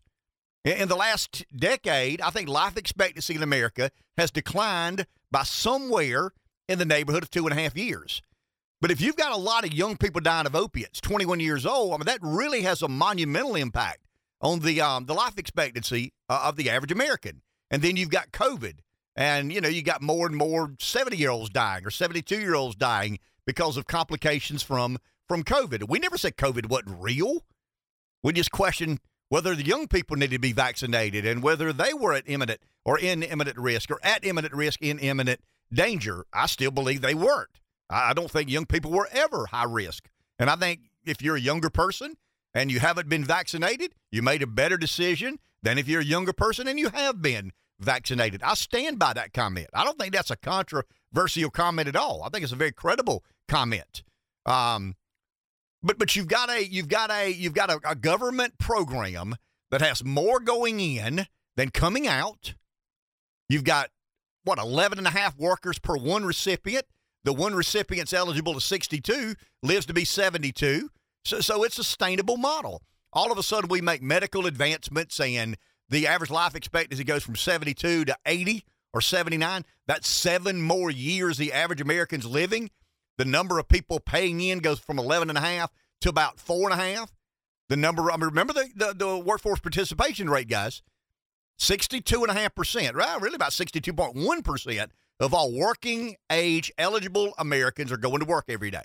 FTEs, full-time employees, only about 62.1%. I saw some numbers, Rev, one day last week. The projected number this year is going to be 61.7%. So of all the people that are eligible and able to go to work, only about 61.7% are going to work. So instead of 11.5 people paying in per recipient, you've got about 5.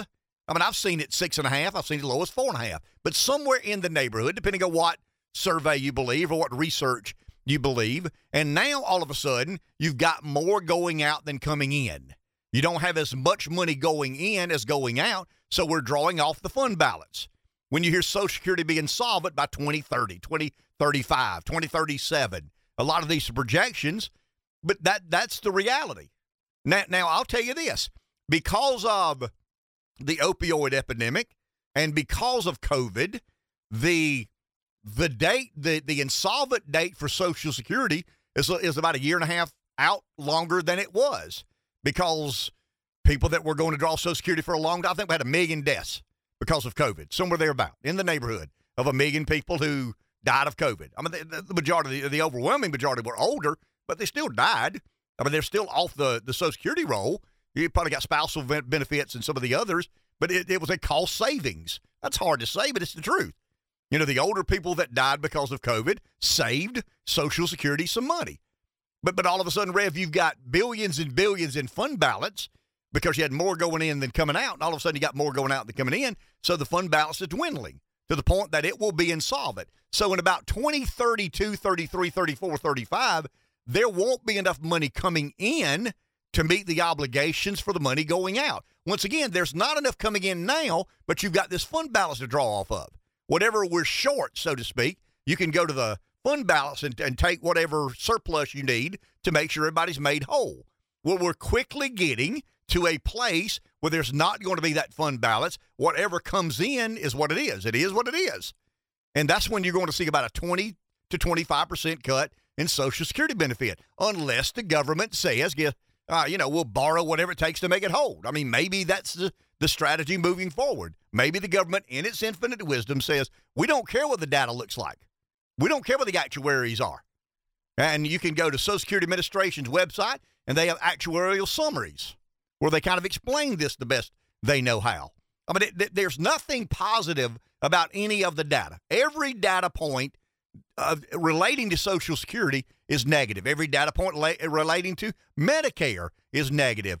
But Medicare is different. We don't know what the anticipated health care cost of Dave Baker is going to be. We don't know that. We know that there's a good chance Dave Baker is going to start drawing Social Security at 67, and he's going to live to be 80. I mean, that's kind of the actuarial model. We have no idea. Is he going to get cancer? Is he going to have 3 heart attacks? Is he going to be strong as a bull and climb Mount Everest? I mean, we don't know that. We have no way to accurately estimate what health care is going to cost for Dave Baker. I say we have no way. I mean, of course, we have some presumptions, and we do run actuaries, and we have models that predict what we think Dave Baker, but it's far more inexact than Social Security. So we've got a government program going broke that 77% of Americans don't want to touch. 81% of seniors don't want to touch. How can we be a serious people? How can we be a preeminent superpower when we have the government afraid to tell the American people the truth and the American people unwilling to want to hear the truth? You'd rather a government official lie to you and tell you everything's okay and your Social Security will be there when you turn 67, 70, 72. It's not going to be there. There aren't lucky leprechauns farting nuggets of gold in the Social Security Trust Fund. That's just not the way it works. And that's discouraging to me. And I think we had somewhat of a fruitful conversation last week about, the do's and don'ts, the ins and outs, the ifs and ain'ts. It is going broke. And it's going to cause a monumental problem to those of us who are depending on Social Security to do what, Rev? Subsidize. I didn't say pay for. I mean, I think if you're looking at Social Security as an income replacement, that you're going to be terribly disappointed, and you're going to sit on the couch and watch TV a lot, not go anywhere, not do anything. Why? Because I don't have any money. Why don't you have any money? Because I decided not to go to work. Why did you decide not to go to work? Because I paid into Social Security all these years, and I thought that was going to replace my income. It was never designed to replace your income. It was designed to kind of help you along as you got older and weren't able to work quite as much.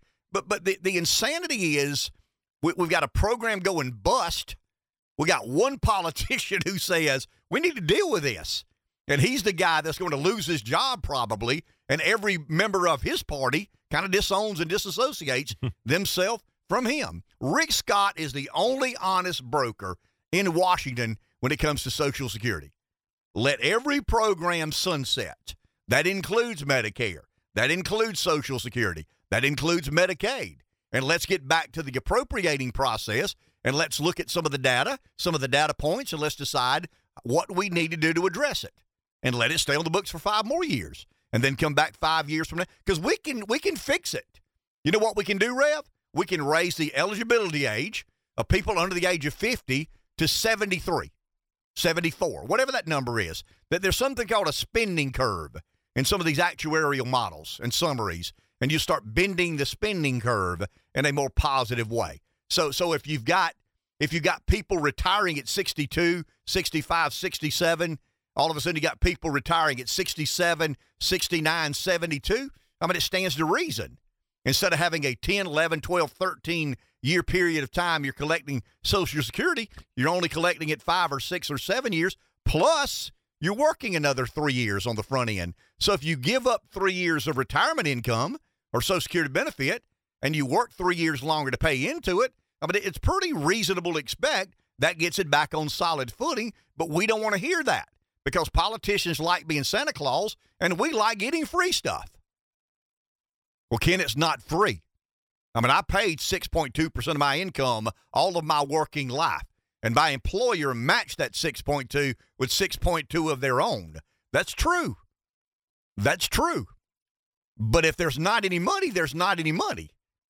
And we're quickly depleting the fund balance to the point there's not going to be enough to subsidize what comes in, what goes out. I mean, when I say it's a quasi-Ponzi scheme, the only reason it's a quasi-Ponzi scheme is there's still money in the bank. I mean, Madoff was running a Ponzi scheme. I mean, if Dave Baker called Bernie Madoff and said, hey, I want my $1 million back, Bernie had to go find it somewhere. I mean, he had to get some other guy to commit, $1 million so he could take that $1 million, not invest it, but give it back to Dave Baker, or he's revealed to be, a con artist. By the way, if you're interested in that story, that Netflix Bernie Madoff documentary is pretty good, and it really explains how it went down in the timeline. Very interesting. I'll tell you, it's the best I've seen. It's the best I've seen. And the whole thing is terrible. Well, I mean, he's a warped sociopath. I mean, he really and truly is to do what he did. And I mean, there's no way to get out of that. I mean, it's billions and billions and billions of dollars. 843-661-0937. And it's just discouraging to me to see the data, the polling on Social Security. How many of you know that it's unsustainable? I mean, all I hear from people, really smart people, I paid in, I want what's due me. Okay, you paid in. You deserve what's due you. What if there is nothing in there? I mean, what if it's depleted? What if you got 2.5 workers paying in for every one retiree, and there's no money in the trust fund, which is basically a fund balance, and it's not. I mean, we call it a trust fund. It's not a trust fund. It's kind of a clearinghouse. In essence, is what it is. Let's go to the phone. Someone's there. Jeff in Chesterfield. Morning, Jeff. Good morning, fellas. You know what gets me? Alec Murdaugh is facing hundreds of years in prison. Not about the murders, about the money that he has allegedly stolen from his clients, from his firm, and just rip people off. And he's facing hundreds of years if it goes to trial, if it gets that far. But the government is obviously stealing from every tax-paying citizen in the country, and nobody's held accountable for that. They just say, well, the money's gone, so you're going to have to sacrifice, you're going to have to suffer some more. somebody head needs to be on his chopping block about this stuff, and that's about all I got to say. Thank you, Jeff. See, I've always argued with some of my more liberal friends. I mean, even the conservatives that don't think we need to mess with the entitlements. Are we committing financial crimes or not? I mean, if the data is as clear as it can be. Once again, Medicare is a little more confusing because everybody can all of a sudden decide tomorrow, I ain't eating no more high fructose corn syrup. I'm eating seaweed sandwiches and drinking Celsius. I'm doing what the guy on the radio said do. I'm taking better care of myself. It ain't going to happen, but I mean, there's a hypothetical chance that is going to happen. You know what we're not going to change? If your birthday is February 23rd, it's like that every year. That doesn't change. You either get older or you die. The unknowns of health care, it would be hard to pin a financial crime on government because you really don't know. You're speculating. Now, you are speculating on how many people die, but you aren't speculating on how many people are going to have birthdays and when they're going to have their birthdays. I've told this story. I had a guy that worked with us in truck body manufacturing business. One of the greatest answers I've ever heard anybody give a benefits coordinator. My brother and I decided we were going to share some of the prosperity of the business with our fellow employees.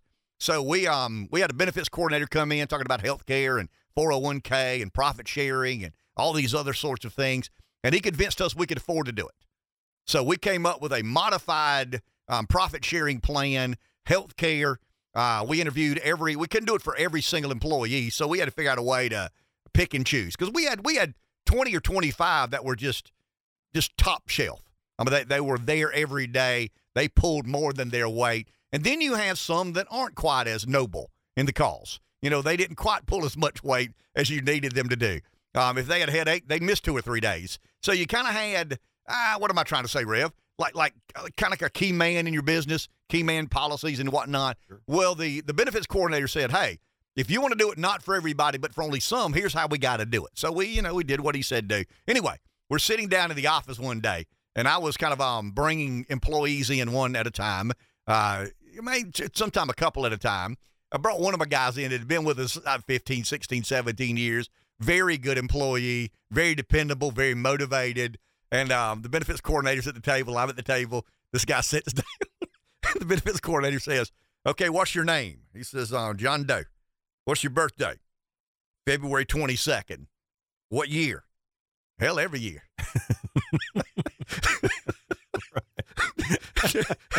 And I just thought, how much, I mean, that's the greatest answer ever. Right. I mean, it's 1,000% honest. What do you mean? It doesn't change. I mean, I don't have my birthday one year in February, the next year's in June. My birthday is the same every year. Well, I mean, Social Security takes that into account. I mean, Dave Baker is going to die or he's going to turn 58.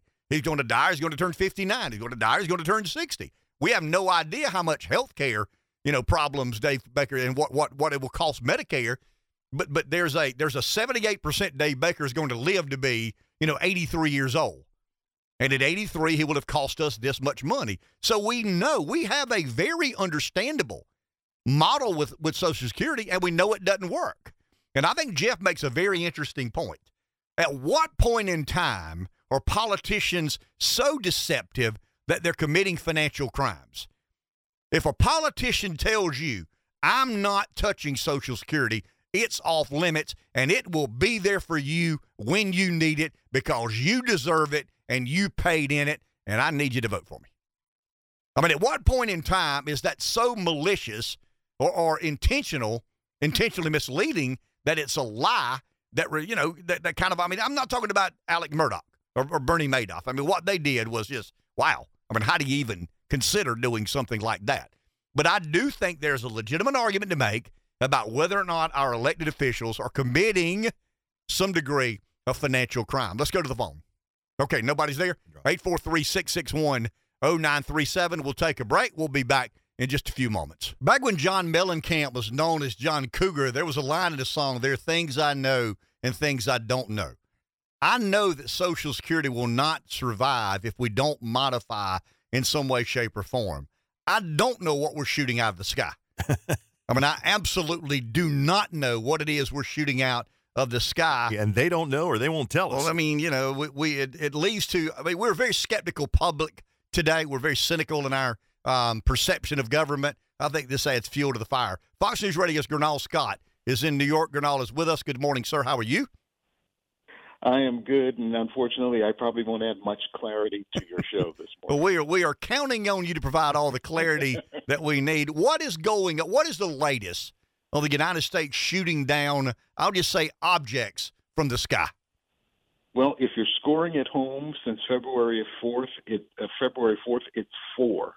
The one that was shot down off of South Carolina that I'm sure you're aware of, and the last 3 in the last 3 days, the one over Alaska on Friday, the one over the Yukon Territory in Canada Saturday, and the one yesterday over Lake Huron in Michigan. Now, they seem pretty sure that the one off of South Carolina is a Chinese spy balloon, and the recovery effort is still underway for that. These last 3, from what we have learned from the Defense Department, not maneuverable craft, very much smaller than the balloon off of South Carolina, and the pilots that shot them down, they did not get a very good look at them, so it's going to be based on what we find out after the recovery of those things.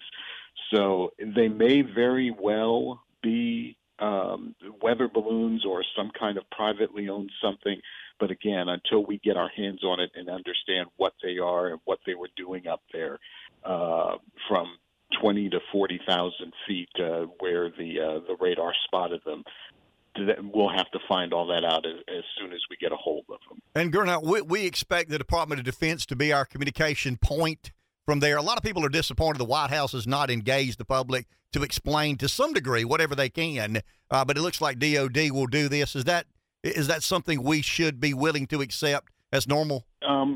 Yeah, and until it gets to a point, and there, I've heard some people talk about, okay, why isn't Homeland Security dealing with this? And I think if it becomes an ongoing threat, Homeland Security will jump in. But as far as the objects being up there and getting them down from the sky, that's a Defense Department thing all day. And the main thing that the Defense Department is concerned about, like we said, 20 to 40,000 feet these last 3 are, and that's in civilian travel airspace up there, and they say these things are a danger to that. So that's why they wanted to get these things out of the sky and see what they were. Again, they may just be weather balloons or weather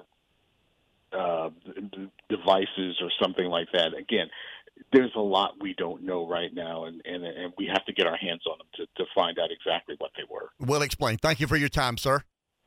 Absolutely. It's kind of interesting. I mean, the word threat assessment comes to mind. You know, I wish somebody from the government would say, we've done a threat assessment. We believe the biggest threat they were in what we'll call commercial aviation. Commercial aviation is, 30 to 40,000 feet, depending on what the jet streams are and what the wind currents prevailing forces are. These unidentified flying objects who were not self-propellant were in, Rev, in the airspace that commercial aircraft fly. And the last thing you want is a 747 full of 250, 300 people running into a balloon that causes some sort of event that leads to a loss of life. Is that the only threat assessment? Or, are they weather balloons or are they operated by China? I mean, I think there's a lot of suspicion out there among the. We know they'd be up there to. I mean, you could presume they're up there to gather information. What kind of information? Yeah, I mean, it could be weather gathering information. Could be. I've thought of this. It could be some of these advanced, not ham radio operators, but people who are real advanced. And there are private organizations doing a lot of research on climate change. And, some of the jet streams and wind currents and prevailing forces, as we said a second ago, is it a private company that has the ability to do these sorts of things? What sort of notification does the government need to know? I just don't buy for a second that the government has no idea. I mean, for the life of me, that scares me more than thinking it's a Chinese spy balloon. The fact that the government doesn't know. Mm-hmm. Right. Believe Chuck Schumer if you'd like. I don't. Let's go to the phone. Here's Jeff in Florence. Morning, Jeff. Hey, good morning. Hey, Jeff. Hey, Ken. So, we all agree that there's a issue with Medicaid and Medicare, and we have to start thinking a little bit outside the box. But is Rick Scott really the guy we should turn to? He's the only guy that has offered up a serious proposal as far as I'm concerned. And he's not been specific to the entitlements. He just said when a government program sunsets in 5 years, members of Congress should vote it in or vote it out or modify or adjust or recalibrate. I don't think that's unrealistic or unreasonable. Well, I mean, I just, if you don't talk about believing Chuck Schumer, the one thing you can believe is Rick Scott is one of the biggest Medicare fraud perpetrators in U.S. history. People go to jail for Medicare fraud. Yeah, not if you're Rick Scott, because you take the fifth 75 times during a deposition on a $1.5 billion Medicare fraud claim in Florida, and they elect you governor. I mean, it's amazing. So you think Rick Fraud is guilty of Medicare fraud and skirting the responsibilities of our legal system? As the CEO of a healthcare system in Florida, absolutely. Okay, that's a pretty big charge. So the government's letting him walk. Yeah, he did get off. I mean, but that's what I'm saying. I mean, you're saying you're saying the government did not prosecute Rick Scott like they would have someone else. Absolutely not. Like he look at his history of where he made his money. But I did want to call and ask you about this. Okay, do you know what the second largest federal agency by expenditure is in the United States? Second largest. Well, I mean, Medicare, Medicaid, Social Security, all over $1 trillion. Service agency. agency. Health and Human Services. The VA. Okay. Okay. The United States spends about $370 million a year on the VA. Now, what are we doing for that? Are we going to have austerity measures with that? Should we be cutting those benefits or extending like how they get treatment? Well, I mean, money's a limited resource, right? I mean, we don't have an infinite amount of money. So it's but I mean, so do we want to cut the VA and the veterans benefit? Well, I mean, are you arguing that you think the VA is run as tight as it could be run? I mean, I don't buy that. No, I mean, well, the VA can do things Medicaid and Medicare can't. We know that. For the first time, we've allowed Medicaid and to actually negotiate prescription drug prices. Correct. Before that, it was illegal. Correct. Okay, so we are making changes, right, to line up because the VA does some smart things. They have a hospital system. They have a private payer system, or a single payer system. But we don't have that in the medical system in the United States. Right? I don't think you've ever heard me defend health care in America. I don't defend it. I think it's indefensible that we spend, 18% of our GDP on health care related expenditures? I mean, that's gross and egregious. We've allowed Big Pharma, the insurance companies, the healthcare providers to lobby government to basically be an anomaly to the rest of the world. I mean, nobody in the developed world spends as a percentage of GDP the amount we do on healthcare, and we don't have the best healthcare system in the world anymore. No, we do.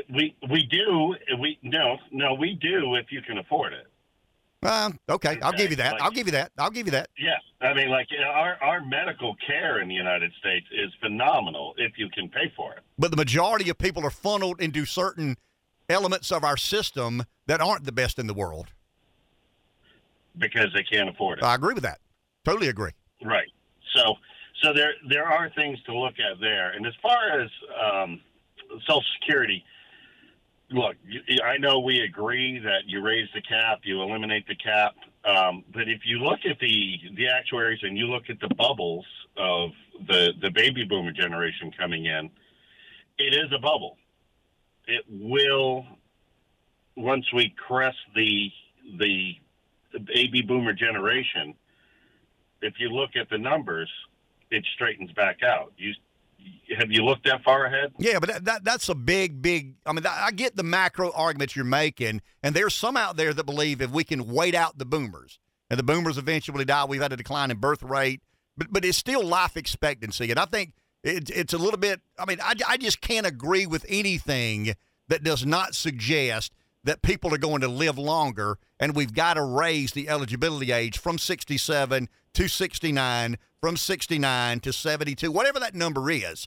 And that's why I support Scott. Let's put Medicare and Social Security back on the table, and let's not make adjustments for people over the age of 55, but anybody under whatever the number is. I mean, I don't know what that number needs to be. It might be 45, might be 40, but there's a number out there somewhere that you've got to agree the future does not look so bright. I get the argument you're making about declining birth rate, and the number of people will begin to decline probably in 5 or 6 years. I think there's 10,000 people today right now turning 65. I think that number goes to 9,000 and then 8,400 and then 7,800, and it becomes a more sustainable model.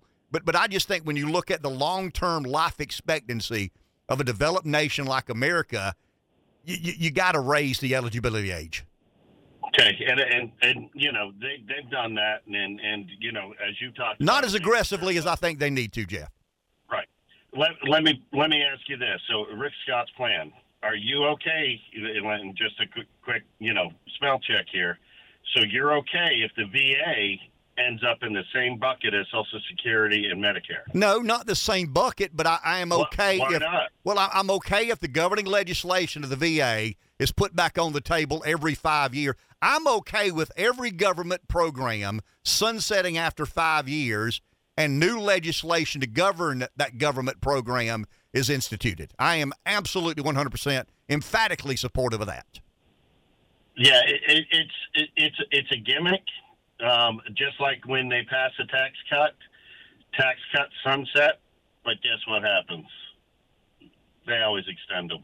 Like, it's just it's a funny math type of answer. It's not a solution. But so you don't like the idea? It offers no solution. Well, I mean, you'll recognize but that, we're right? certainly. Well, I mean, it offers a chance at a solution. There is no chance at a solution if we don't put it back on the table. If a government program never sunsets, there is no chance at a better solution or outcome. If a government program does sunset, at least we've opened the door to revisit the construct of the deal the government made with the private sector. Because in essence, that's what policy is. Right, but you know that's not really necessary because, like you just acknowledged, we've changed Social Security already, and it hasn't had a sunset window, right? Yeah, I mean, we can change it anytime we choose to change it. Okay, and we have, right? We've modified. We made adjustments. I don't think they're anywhere near as aggressive as they should have been and need to be. But you don't need this sunset window to change the system because we do it all the time. We do it all the time. I like the idea. You don't, I do. I like the idea of every government program implemented sunsetting after 5 years and Congress having to vote on that same exact government program again. I like that idea. So I'm going to put you on record as saying, like, you're okay with the VA being cut in 5 years. I'm okay with the VA sunsetting and being revisited every 5 years. That should scare everybody who's a veteran. Well, it may.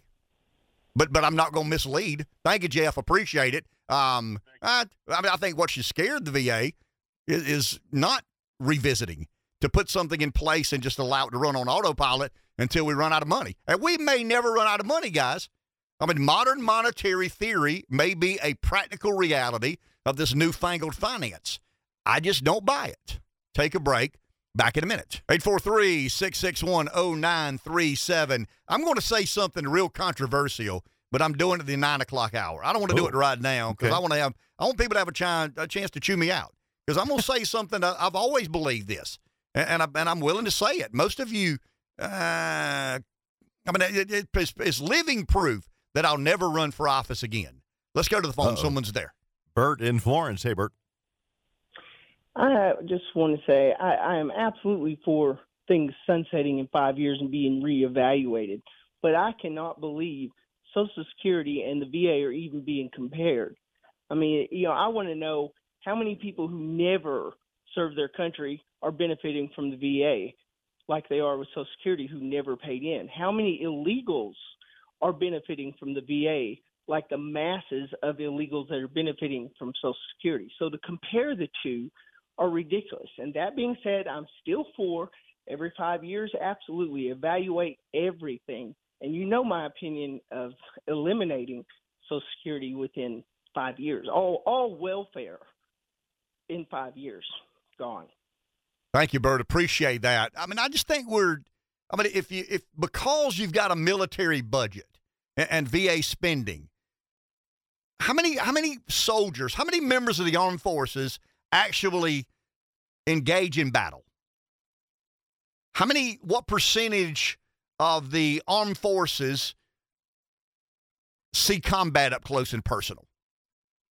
Should a desk worker in the United States Army have better access to health care than a truck driver from Pamplico? I mean, I understand those who engage in battle. I mean, I get that. I mean, I certainly understand. But the majority of military are areas of supporting units. I mean, 10%. I mean, I read it a year or so ago. I read it again during the last break. About 10% of the entire military force engage in some sort of battle. I mean, you look the enemy in the eye, so to speak. 40% of service members do not see combat at all. Of the remaining 60%, only 10 to 20% are deployed into a combat premise. Plus, the majority of those members enter the arena as supporting units. I mean, once again, I respect and admire and appreciate more than you'll ever know the American men and women of armed services. But I also appreciate truck drivers, and I appreciate factory workers, and I appreciate roofers, and I appreciate, people who go to work every day outside of the armed forces. So why is it that we can't cut anything to do with Veterans Affairs or Veterans Administration or military spending, but we can slaughter the private sector? Damn that truck driver and that nurse and that construction worker and that roofer. I mean, they'll be okay, but we got to do it. No, I mean, if we're wasting money in the VA, let's cut the waste. I mean, if we're investing too heavily in our military industrial complex, Raytheon can do without a little bit of our taxpayer dollars. Honeywell, McDonnell Douglas, Boeing. I mean, I think you got to put all that on the table. Absolutely all that on the table. And it's no slight at the men and women who serve this country. I mean, I respect, admire, and appreciate everything those people have ever done.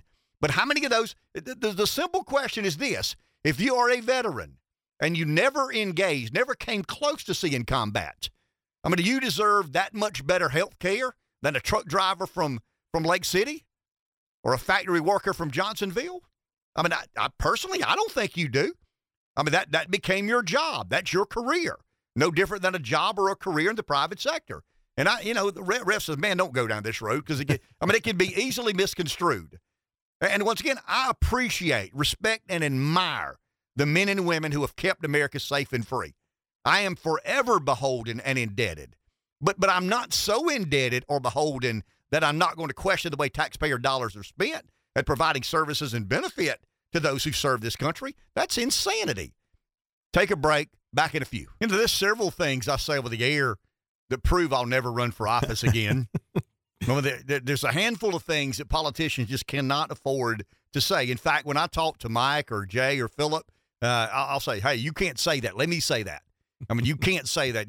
Maybe the way you feel, but you can't express yourself but sometimes that flamboyantly. You even get close to the edge there where I feel like I need to jump in and say, oh. Okay, like what? I mean, explain yourself there. I mean, you've heard me say that before, and every time I've said it, you've opened that door and said, dude, I just feel like I got to defend you when you say those sorts of things. Because I know you don't want to be perceived, first of all, as saying something that is critical of combat veterans, right? Not at all. But it can be perceived that way. Veterans in general. I mean, I respect all veterans. I mean, just because you're not a combat veteran, it doesn't make you less of a combat veteran.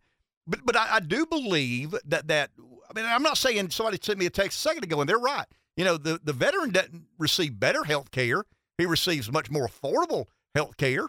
I do believe that we have gotten to a place. I'm not saying we idol worship. I'm certainly not insisting that. And I think people who serve in the armed forces and serve honorably deserve their due.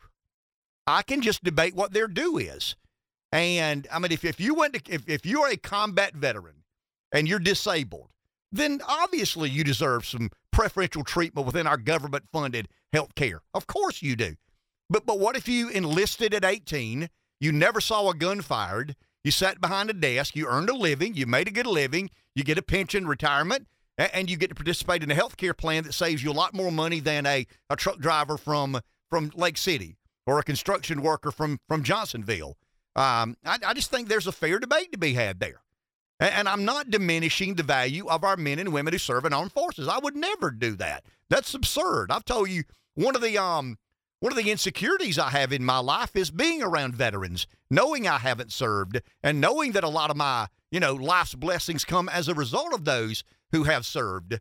But I just think we got to be careful in not looking at these as too fundamentally. Why are we basically saying that the person who answers the phone in an office complex with the military is of more value than the person who drives the truck every day and delivers the product and goods that we consume every day? I mean, our healthcare system in America has kind of said we do, because one gets better benefit, more benefit than the other does. And I think that is a very interesting debate. Now, it's one that politicians don't want to have, because you want to be, very respectful of here's what I'll say in conclusion. You ready? I want to be unbelievably respectful of the men and women who served in armed forces. I want to be equally as respectful to the person who drives a truck every single day for 30 years and was proficient, efficient, productive, on time, did everything. I mean, that person deserves just as much consideration as the other person. Now, combat veterans are different. Somebody who got their eardrums exploded or their arm blown off or their leg blown off. I mean, of course, that's unique. That's very unique and different. But when we say veterans, 10% of all veterans engage in direct combat. That means 90% do not. That they serve this country admirably. They've done a tremendous job. But is the job they're doing that much more important than the job everybody else is doing in the private sector? I think there's a fair debate to be had there. Let's go to the phone. Jeffrey in Scranton, good morning. How's it going, guys? Hey, Jeffrey. Ken, if it makes you feel any better, it's just one man's opinion, one veteran's opinion, but I 100% agree with you. I ride with a nonprofit veterans organization. I have brothers who very much, they came home. They're not the same people. They had to leave a part of themselves there to survive. I've made a personal choice as a veteran myself who didn't see combat. I have never used VA benefits in any way, shape, or form, and don't plan to. Yeah, I absolutely do agree that our men and women who have gone overseas and put everything on the line do deserve a little bit more than the rest of us. And with that, I'll leave you guys to it, man. Thank you. That's somebody who served. I mean, see, I'd love to know what they think within. I mean, does a veteran believe that the veteran who served in combat duty and had some sort of, life-changing injury, do they need to be looked at differently from a healthcare perspective than, the guy who logged 30 years as a Marine, member of the Air Force? And once again, I'm not doing this to disrespect. I mean, you know me better than that, Rev. You've seen the emotion when some of these honor of vets, when we have the honor of vets, and some of these people walk into our studio, they're on crutches, they're on a cane. We had a kid come in one day and looked like half his head was blown off. I mean, it's heartbreaking, it's gut-wrenching to see those. But those are combat veterans. The Veterans Administration, here's a better question, and I don't know the answer to this. Does the Veterans Administration distinguish between combat veterans, those who have had life-altering injuries, and the guy who logged 30 years behind a desk? And I'm not diminishing the value of that work. I mean, that's got to be done. So, I mean, the military is a big, complex endeavor. I mean, it's government-run, government-organized, government-orchestrated, but it's a big, complex business. Keeping America safe is a big, big, complex business. What we need a lot of people doing a lot of things, I would imagine. But when we say Veterans Affairs, and are we going to cut the budget? Let me ask you this. If I said, Rev, I'm not for cutting the budget at all for combat veterans who have dealt with life-changing injuries, but I do believe we could consider whether or not to treat the person who answered the phone for 30 years in an office complex any differently than a truck driver from Lake City or Johnsonville. I mean, you're sitting here you're going like, okay. I mean, I think that's fair discussion. Yeah, everybody went to work. I mean, he went to work in an office complex as a member of the American military. He went to work as a truck driver for a trucking company in Lake City, South Carolina. But this person over here was a combat veteran. I mean, they're one of the 10% that came eye to eye with someone who wished to kill him. I mean, yeah, you better believe. Hell yeah. That's a different and unique set of circumstances. But are the other two really that different and unique from one another? Let's go to the phone. Dave in Bennettsville, good morning. Yeah, I think it is an entitlement, and it's for all militaries. They do get better benefits than us working, and we actually do provide a service. Like you ran the numbers, 10% are involved in combat, the rest don't. They don't do the job. They don't provide anything. They don't provide a service. Cut them. It's an entitlement, just like Social Security. And those that say it isn't, it is. Believe it or not. And I'm not saying that to be mean. It's reality. Thank you, sir. Well, I mean, and the question was, I think Jeff said, would you ever be in favor of cutting the Veterans Administration or the Veterans Health Care System? And I said, well, I mean, money's not infinite. I mean, there is no, if I'm a member of Congress, there is no way in Hades that I would agree to cut the benefit of the 10% who have seen combat. I mean, the combat, there is no way in this world that there is nobody that could convince me we need to make cuts there. But the 90% who have not been intimately involved in combat, there's only so much money. The VA gets its allocation of funds. I think Jeff said $300 million. It's actually $300 billion or somewhere thereabout. I mean, he misspoke. I misspeak a lot. I mean, I know what he meant. $1 million ain't baby crap alongside, in Washington, $1 million's kind of like chump change. $1 million? Really? $1 million? $300 million? Not even worth talking about. But it's $1 billion, and sooner or later it'll be trillions before we know it. Right. But Rev says, man, when you go down that road, there's just so many places to get entangled, so many places to get in trouble. These are the conversations that I think America must have at some point in time.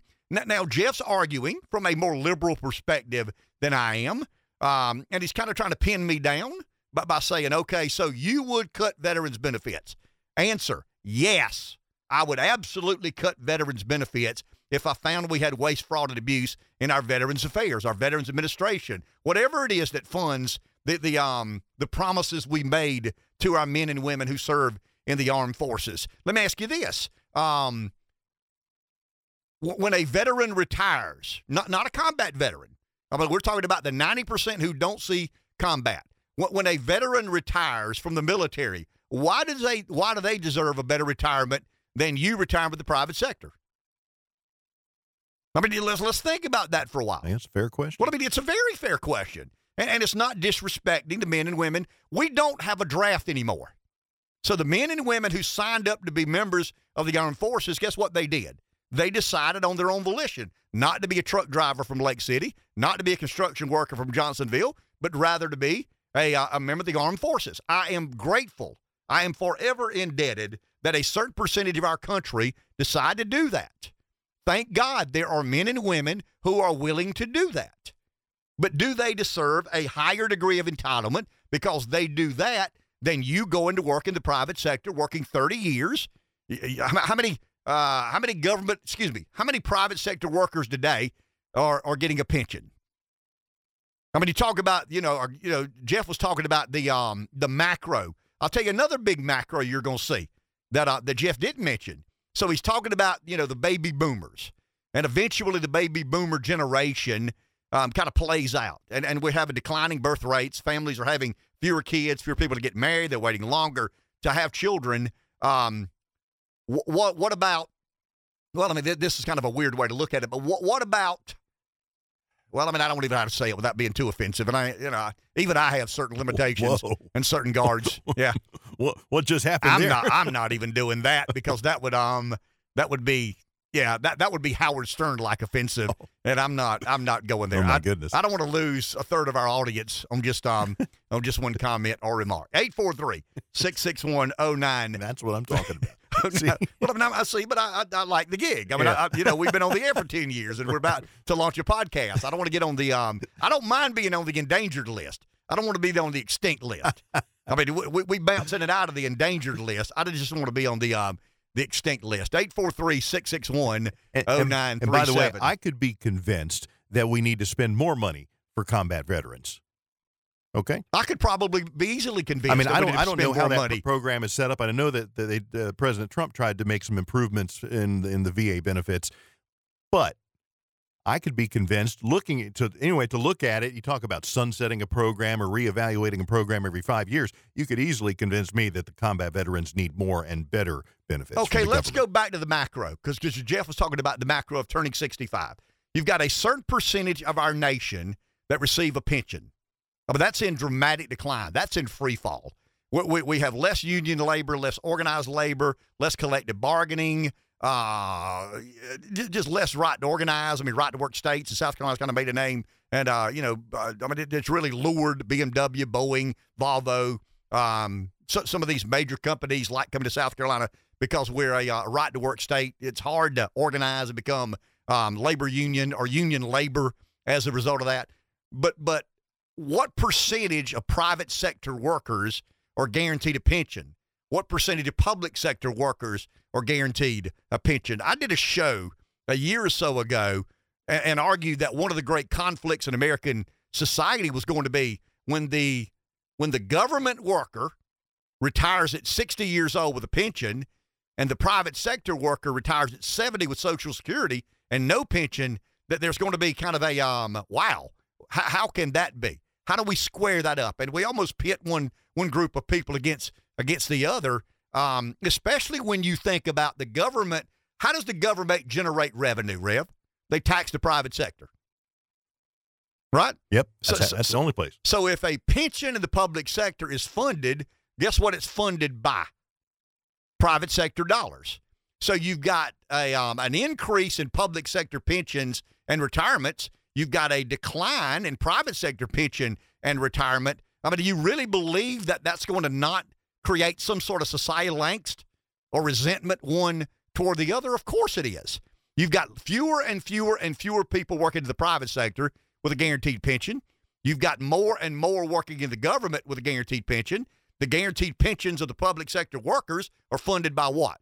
Taxpayer dollars. I mean, how do we believe that doesn't build some degree of resentment, one class toward the other, or one workforce toward the other? Let's go to the phone. Cliff in Sumter, listening to WDXY. Good morning. Good morning, sir.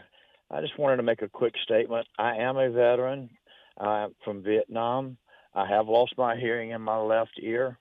When I got in, they were killing about 400 to 600 a week. Whenever you go into the service, you are not have no guarantees that you will not end up in a combat situation. Wherever the need is where you will go. And the first thing they told us, the first training you get is to be able to protect yourself, and that you get that in basic training.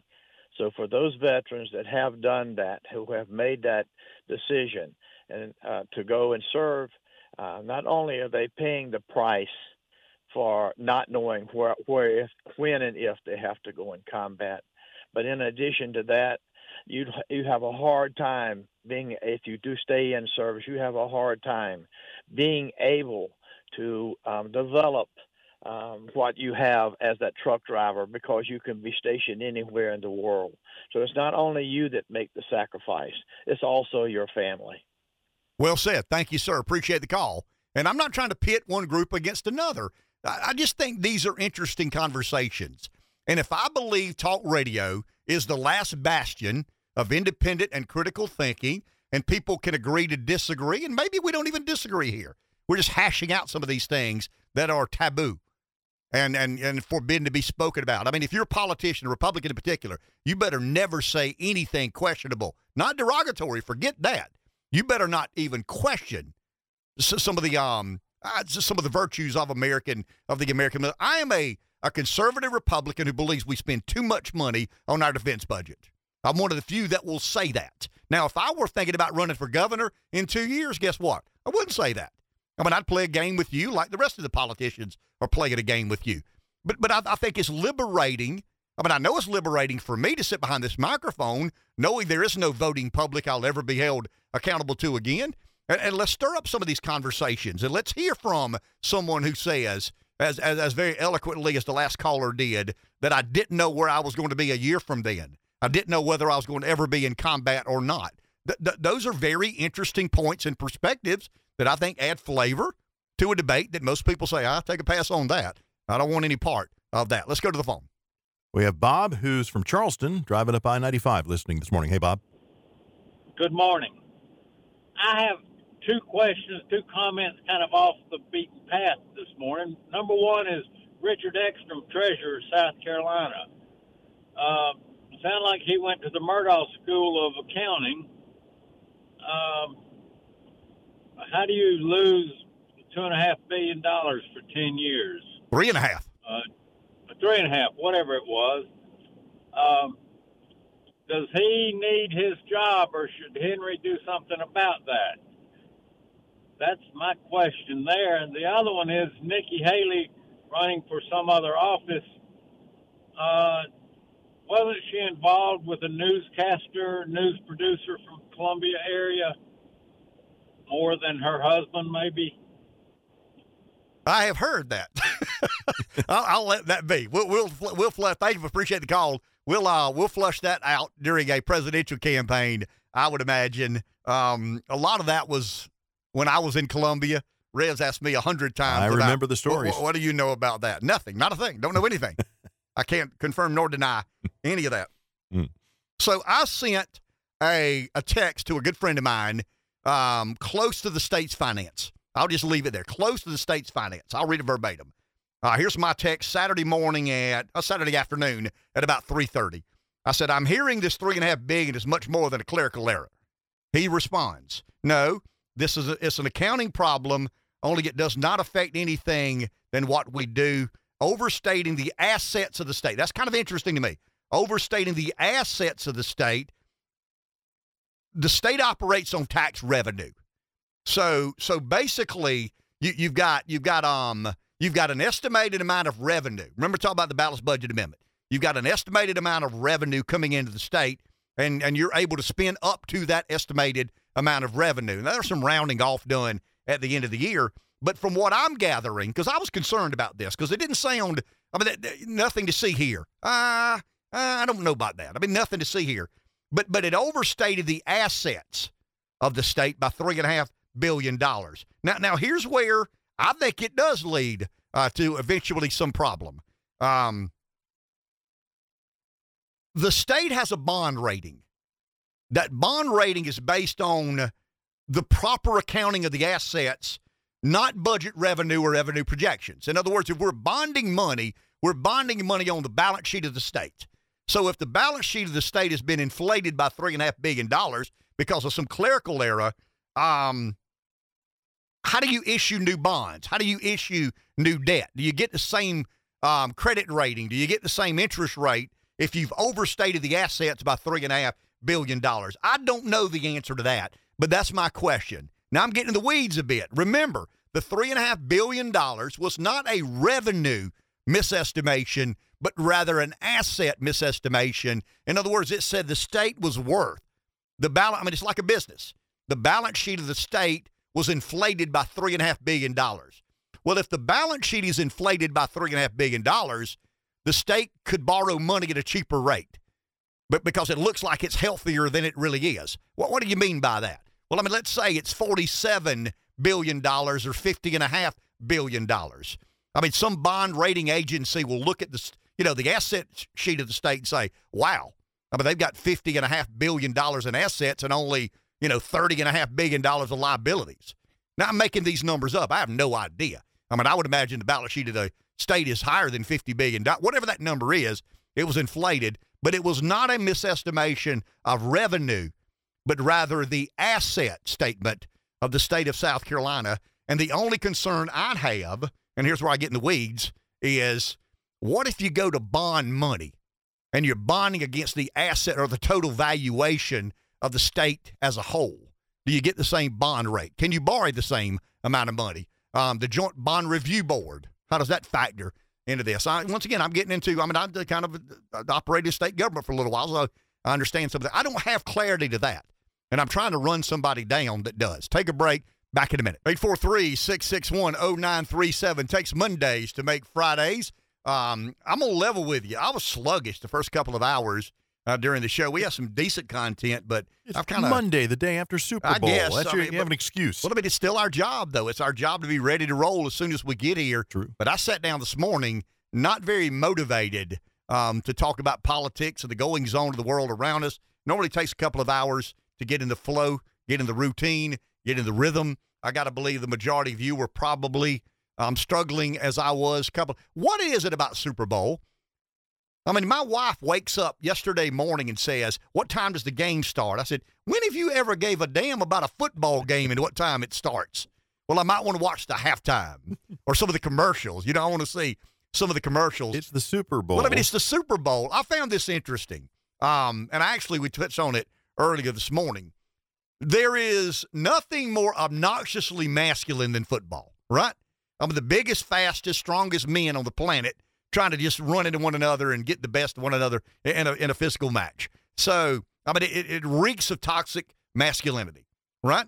You and I believe that the majority of legacy networks are operating on a woke, politically correct worldview. Mm-hmm.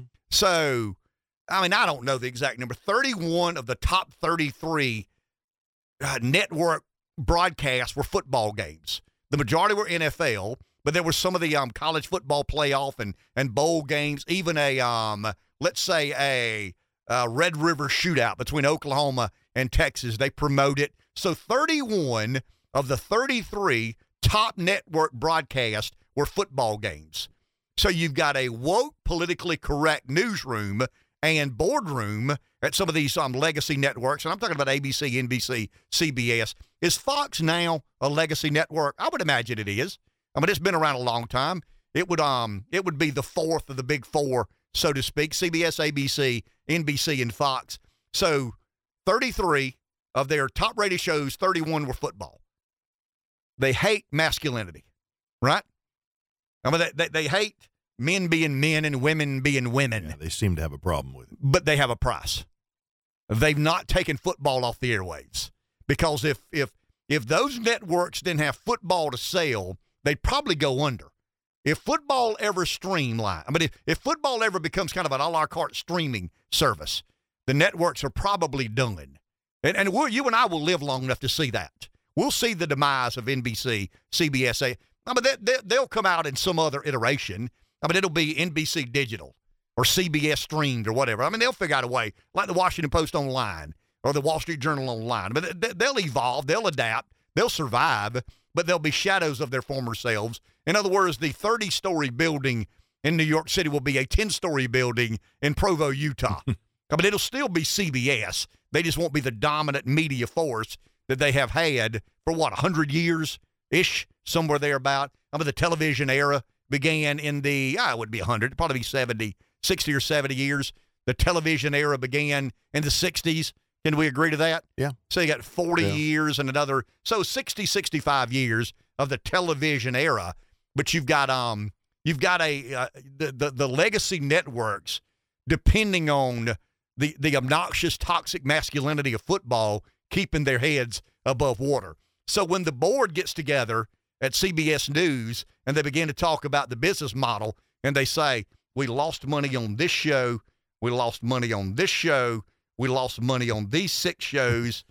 Where did we make money? Our news department is in shambles. Yeah, and then somebody says, well, where did we make money? And they'll say, turn to page 8. And they'll turn to page 8 and they'll say, that's football. So, that's the only place we made money. America is infatuated with football. And it's not the strategy. It is the gladiator. There's something about Americans that like these gladiator-like competitions, and the Super Bowl kind of culminates the entire football year. Rev said last week that there are several dates. If you're a sports fan like I am, I have no idea when the end of winter is. I have no idea when the end of spring is. I know that the Super Bowl means that the Daytona 500 is right around the corner. Mm-hmm. The Daytona 500 means that spring is right around the corner. And the Masters, I don't care what day spring starts. Spring starts down south the first day of the Masters. Masters week is the beginning of spring. The Daytona 500 this coming Sunday, kind of because it's in Daytona. It's warmer down there, obviously, in Florida. It's mid to late February, and it's kind of interesting how the sports fan sets his seasons apart. Memorial Day, that's the race in Charlotte, Rev. Well, that's the beginning. I don't know the beginning. I don't have any idea what the calendar says. Forget the summer equinox and winter equinox and all these. That's the beginning of summer. Yeah, forget that. That's. But then you throw in a couple of other benchmarks in the sports world. You have March Madness. Okay, that's a big deal. And then you have, in fact, this week, pitchers and catchers report to spring training for Major League Baseball. Then baseball's around the corner. There's your summer sports are getting ready to get started. Well, let me ask you this: how many people watching the Super Bowl last night know that pitchers and catchers report? Me. Well, I do. That's me. But you're big. You're a sports fan. I'm a sports fan. So, and you're a Braves fan in particular. Yeah. So, is it more or less than 20%? Once again, my wife wakes up on Sunday morning and says, "What time does the game start?" My wife normally wakes up on Saturday morning saying, "Are we going to the game?" Do I have to go to the game? Like that? Yeah, kind of, sort of. She implies that. I have to go to that game again. We have to go to Gamecock Park and watch all that 2001 nonsense and Sandstorm and all that good. Really, do we have to do that again? I said we do it 7 times a year. Yeah, but it seems like 70. It seems like we do this 70 times a year. I have to say, we were doing it at my house this weekend. We were watching YouTube old Gamecock games on YouTube. Interesting. Yeah. What old game in particular? The Missouri game and all the rain from a few years ago. Do you remember that one? Oh, sure do. Yeah, that was the one. So did you have a Super Bowl party? Nah, no. Just a few of us. I made some nachos and ate way too many of them. Okay. But Rev said he had to walk around. Oh, yeah. I did. Well, last night after the game, so I stayed up, watched the entire game. I didn't. And it's, 10-something at that point, and I had stuffed myself with those nachos so full that I said, I can't get in bed, so I took a walk around the neighborhood. So that's just the way I handled it. Good deal. And Breeze called me this morning and said that was the right thing to do. Well, so you abided by the Breeze Health and Wellness Plan. Yeah. 843-661-0937. I can imagine why there weren't a lot of takers on the veterans. What should veterans be eligible for? Should we fragment the veterans? In other words, should we have a Veterans Administration program for combat veterans and another Veterans Administration program for non-combat veterans? And I'm not trying to do this to demean or diminish what veterans have contributed to society. I'd be crazy to do that. That'd be one of the most nonsensical and ridiculous things that I could ever do or say. In this context, we're talking about government spending and whether or not we look at everything the government spends money on, right? Well, and Rev, I think eventually we're going to be forced to look at everything the government spends money on. But we don't. We just simply do not. Well, we had one senator, Rick Scott, suggest that, and he gets called out by the president during the State of the Union. And his own party. Them too. Mitch McConnell said over the weekend, when asked about the plan, he said, that's Senator Scott's plan. That's not the Republican plan. Well, McConnell knows the math doesn't work. McConnell knows the numbers aren't sustainable, but McConnell wants to get reelected. I would imagine. He's 80 years old as well. That's when you start a political career in Washington. It was interesting that Chris Christie yesterday on This Week with George Stephanopoulos was talking about who runs and who doesn't run. He doesn't believe the field will be as crowded with Trump. He didn't say this, but he all but said it'll be interesting to see what DeSantis does. In other words, if Trump has a crowded field and his ceiling is 37%, I think it's higher than that. It might be 37% in some of the less conservative states. But I think in the states that call themselves conservative states, Trump's ceiling is probably closer to 50%, maybe even 55 or 60 in some of these places. And if DeSantis doesn't get in, then Trump's ceiling stays that high. But if DeSantis gets in and takes away some of the support of Donald Trump, how do you divvy up the rest? And I think what Chris Christie said, it might have been someone else on the Power Roundtable that said it's an audition for vice president. Because I believe Nikki's going to announce Wednesday. I think Tim announces probably mid-March, maybe earlier than that. I mean, he's in Iowa now personally, and I believe this, Rev. I think Tim has more appeal nationally than Nikki does. I really believe that. I wouldn't disagree. I think there's some concern that former Governor Haley, former Ambassador Haley has tried to be too many things at too many times, and Tim has been kind of what he is. And now, is that presidential? I don't think so, but I think he's auditioning to get on the short list for a Trump or DeSantis VP pick.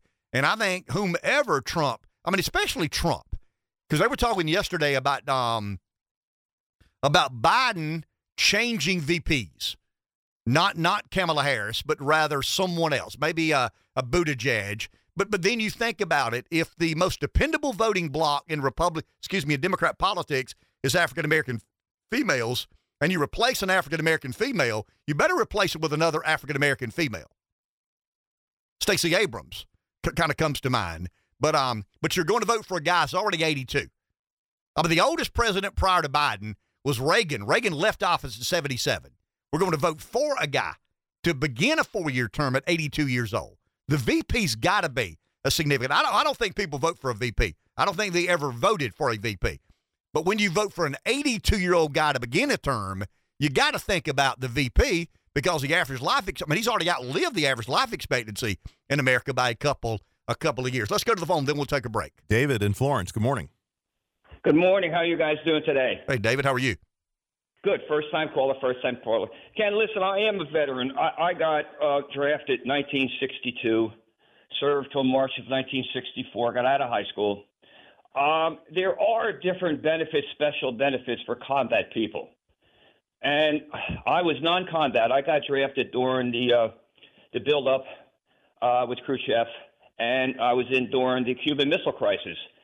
And my benefits at the VA, which I'm a VA veteran, are different than people who served in combat and who have Purple Hearts.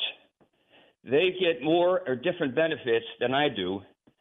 I still have to pay a $15 deductible for my primary, $50 for my specialist, and I still pay for my prescriptions, which are $7 a prescription, because of my income is a little more than you could get if you didn't, and also that I was not combat. Now, I have to go all the way to Columbia for my doctors, and it's like about 150 miles, I think, round trip for I. So I've been lately going downtown to McLeod, and I'm actually getting my care cheaper downtown than I am going to the VA. But what's happening here? There is different medical done through some of the veterans who served in combat. Interesting. Thank you for the heads up. Well, I mean that's interesting information, and I would have never known that had we not begun the conversation. So there's a veteran calls in and says, I do get benefit, but it's not the exact same benefit of those who served in combat or were injured in combat, I would imagine. And once again, I'm not diminishing the significance nor importance nor contribution of non-combat veterans. I mean, it's absolutely essential that we have people doing the job other than being in direct combat with an enemy. But how are they treated differently is something that I've always had an interest in. And how are they treated in comparison to folks who work in the private sector? Take a break. Back in a minute. 843-661-0937. Someone's on the phone. Let's go there. It's Jamie. Good morning. Hey, good morning, Ken. Good morning, Dave.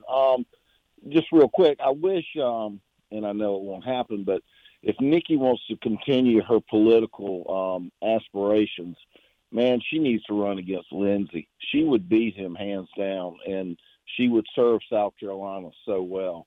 But my other thought is tomorrow is Valentine's Day. And I wish the listeners, and I've got one, would call in with some funny dating stories. I think that would be a fun thing to do tomorrow. And that's what I got to say. Thank you, Jam. Appreciate that. Yeah, the floor is yours. If you want to call in tomorrow, and tell a funny dating story, we'll certainly put it over the airways. There you are, Jammy suggesting show features. Thank you, sir. 843-661-0937 is our number. Pepsi of Florence is our sponsor on Monday and Friday of our trivia question. The correct winner, the correct caller, gets 6-pack of Pepsi product, couple of Text Mondays to make Fridays T-shirts. Patrick Mahomes won his second Super Bowl last night. Well, the Chiefs won it, but he was the quarterback. Tom Brady won 7, more than anybody ever has. Name one of the 2 quarterbacks who have more than 2, more than 3, but less than 7. 843-661-0937. I guess what I'm asking, who has the second most Super Bowl wins as a quarterback? 843-661-0937. Do we have a call? Hi, you're on the air. Know the answer? Terry Bradshaw. You're right. Terry Bradshaw and Joe Montana both won 4 each. Who is this? Where are you calling from? T.C. Fowler, Florence. Okay, T.C., thanks a lot for listening. Hang on. We'll get you to Dave Baker in just a couple of minutes. 843. Well, I didn't give the number now. We're about to get out of here. But, John Elway, 1-2. Peyton Manning, 1-2. Eli Manning, I think, 1-2. Troy Aikman, 1-3. Ben Roethlisberger, 1-2. Roger Staubach, 1-2. Bob Greasy of the Miami Dolphins, 1-2. Bart Starr, 1-2. It's kind of odd here. Jim Plunkett, 1-2. Super Bowls with the Oakland Raiders. And, they're Patrick Mahomes now wins 2. So, and Mahomes is a young guy. He's a young guy with a good team. As long as Andy Reid stays there and builds an offense around the skill set of Patrick Mahomes, I'm not saying he'll win 7 because you got to really, really play a long time to win 7 Super Bowls. But Mahomes probably will end up winning as many as either as Montana or Terry Bradshaw, 4 each. I'll make a prediction. You ready? I think by the end of his career, Patrick Mahomes will at least have 4 Super Bowl championships. Enjoy your day. We'll talk tomorrow.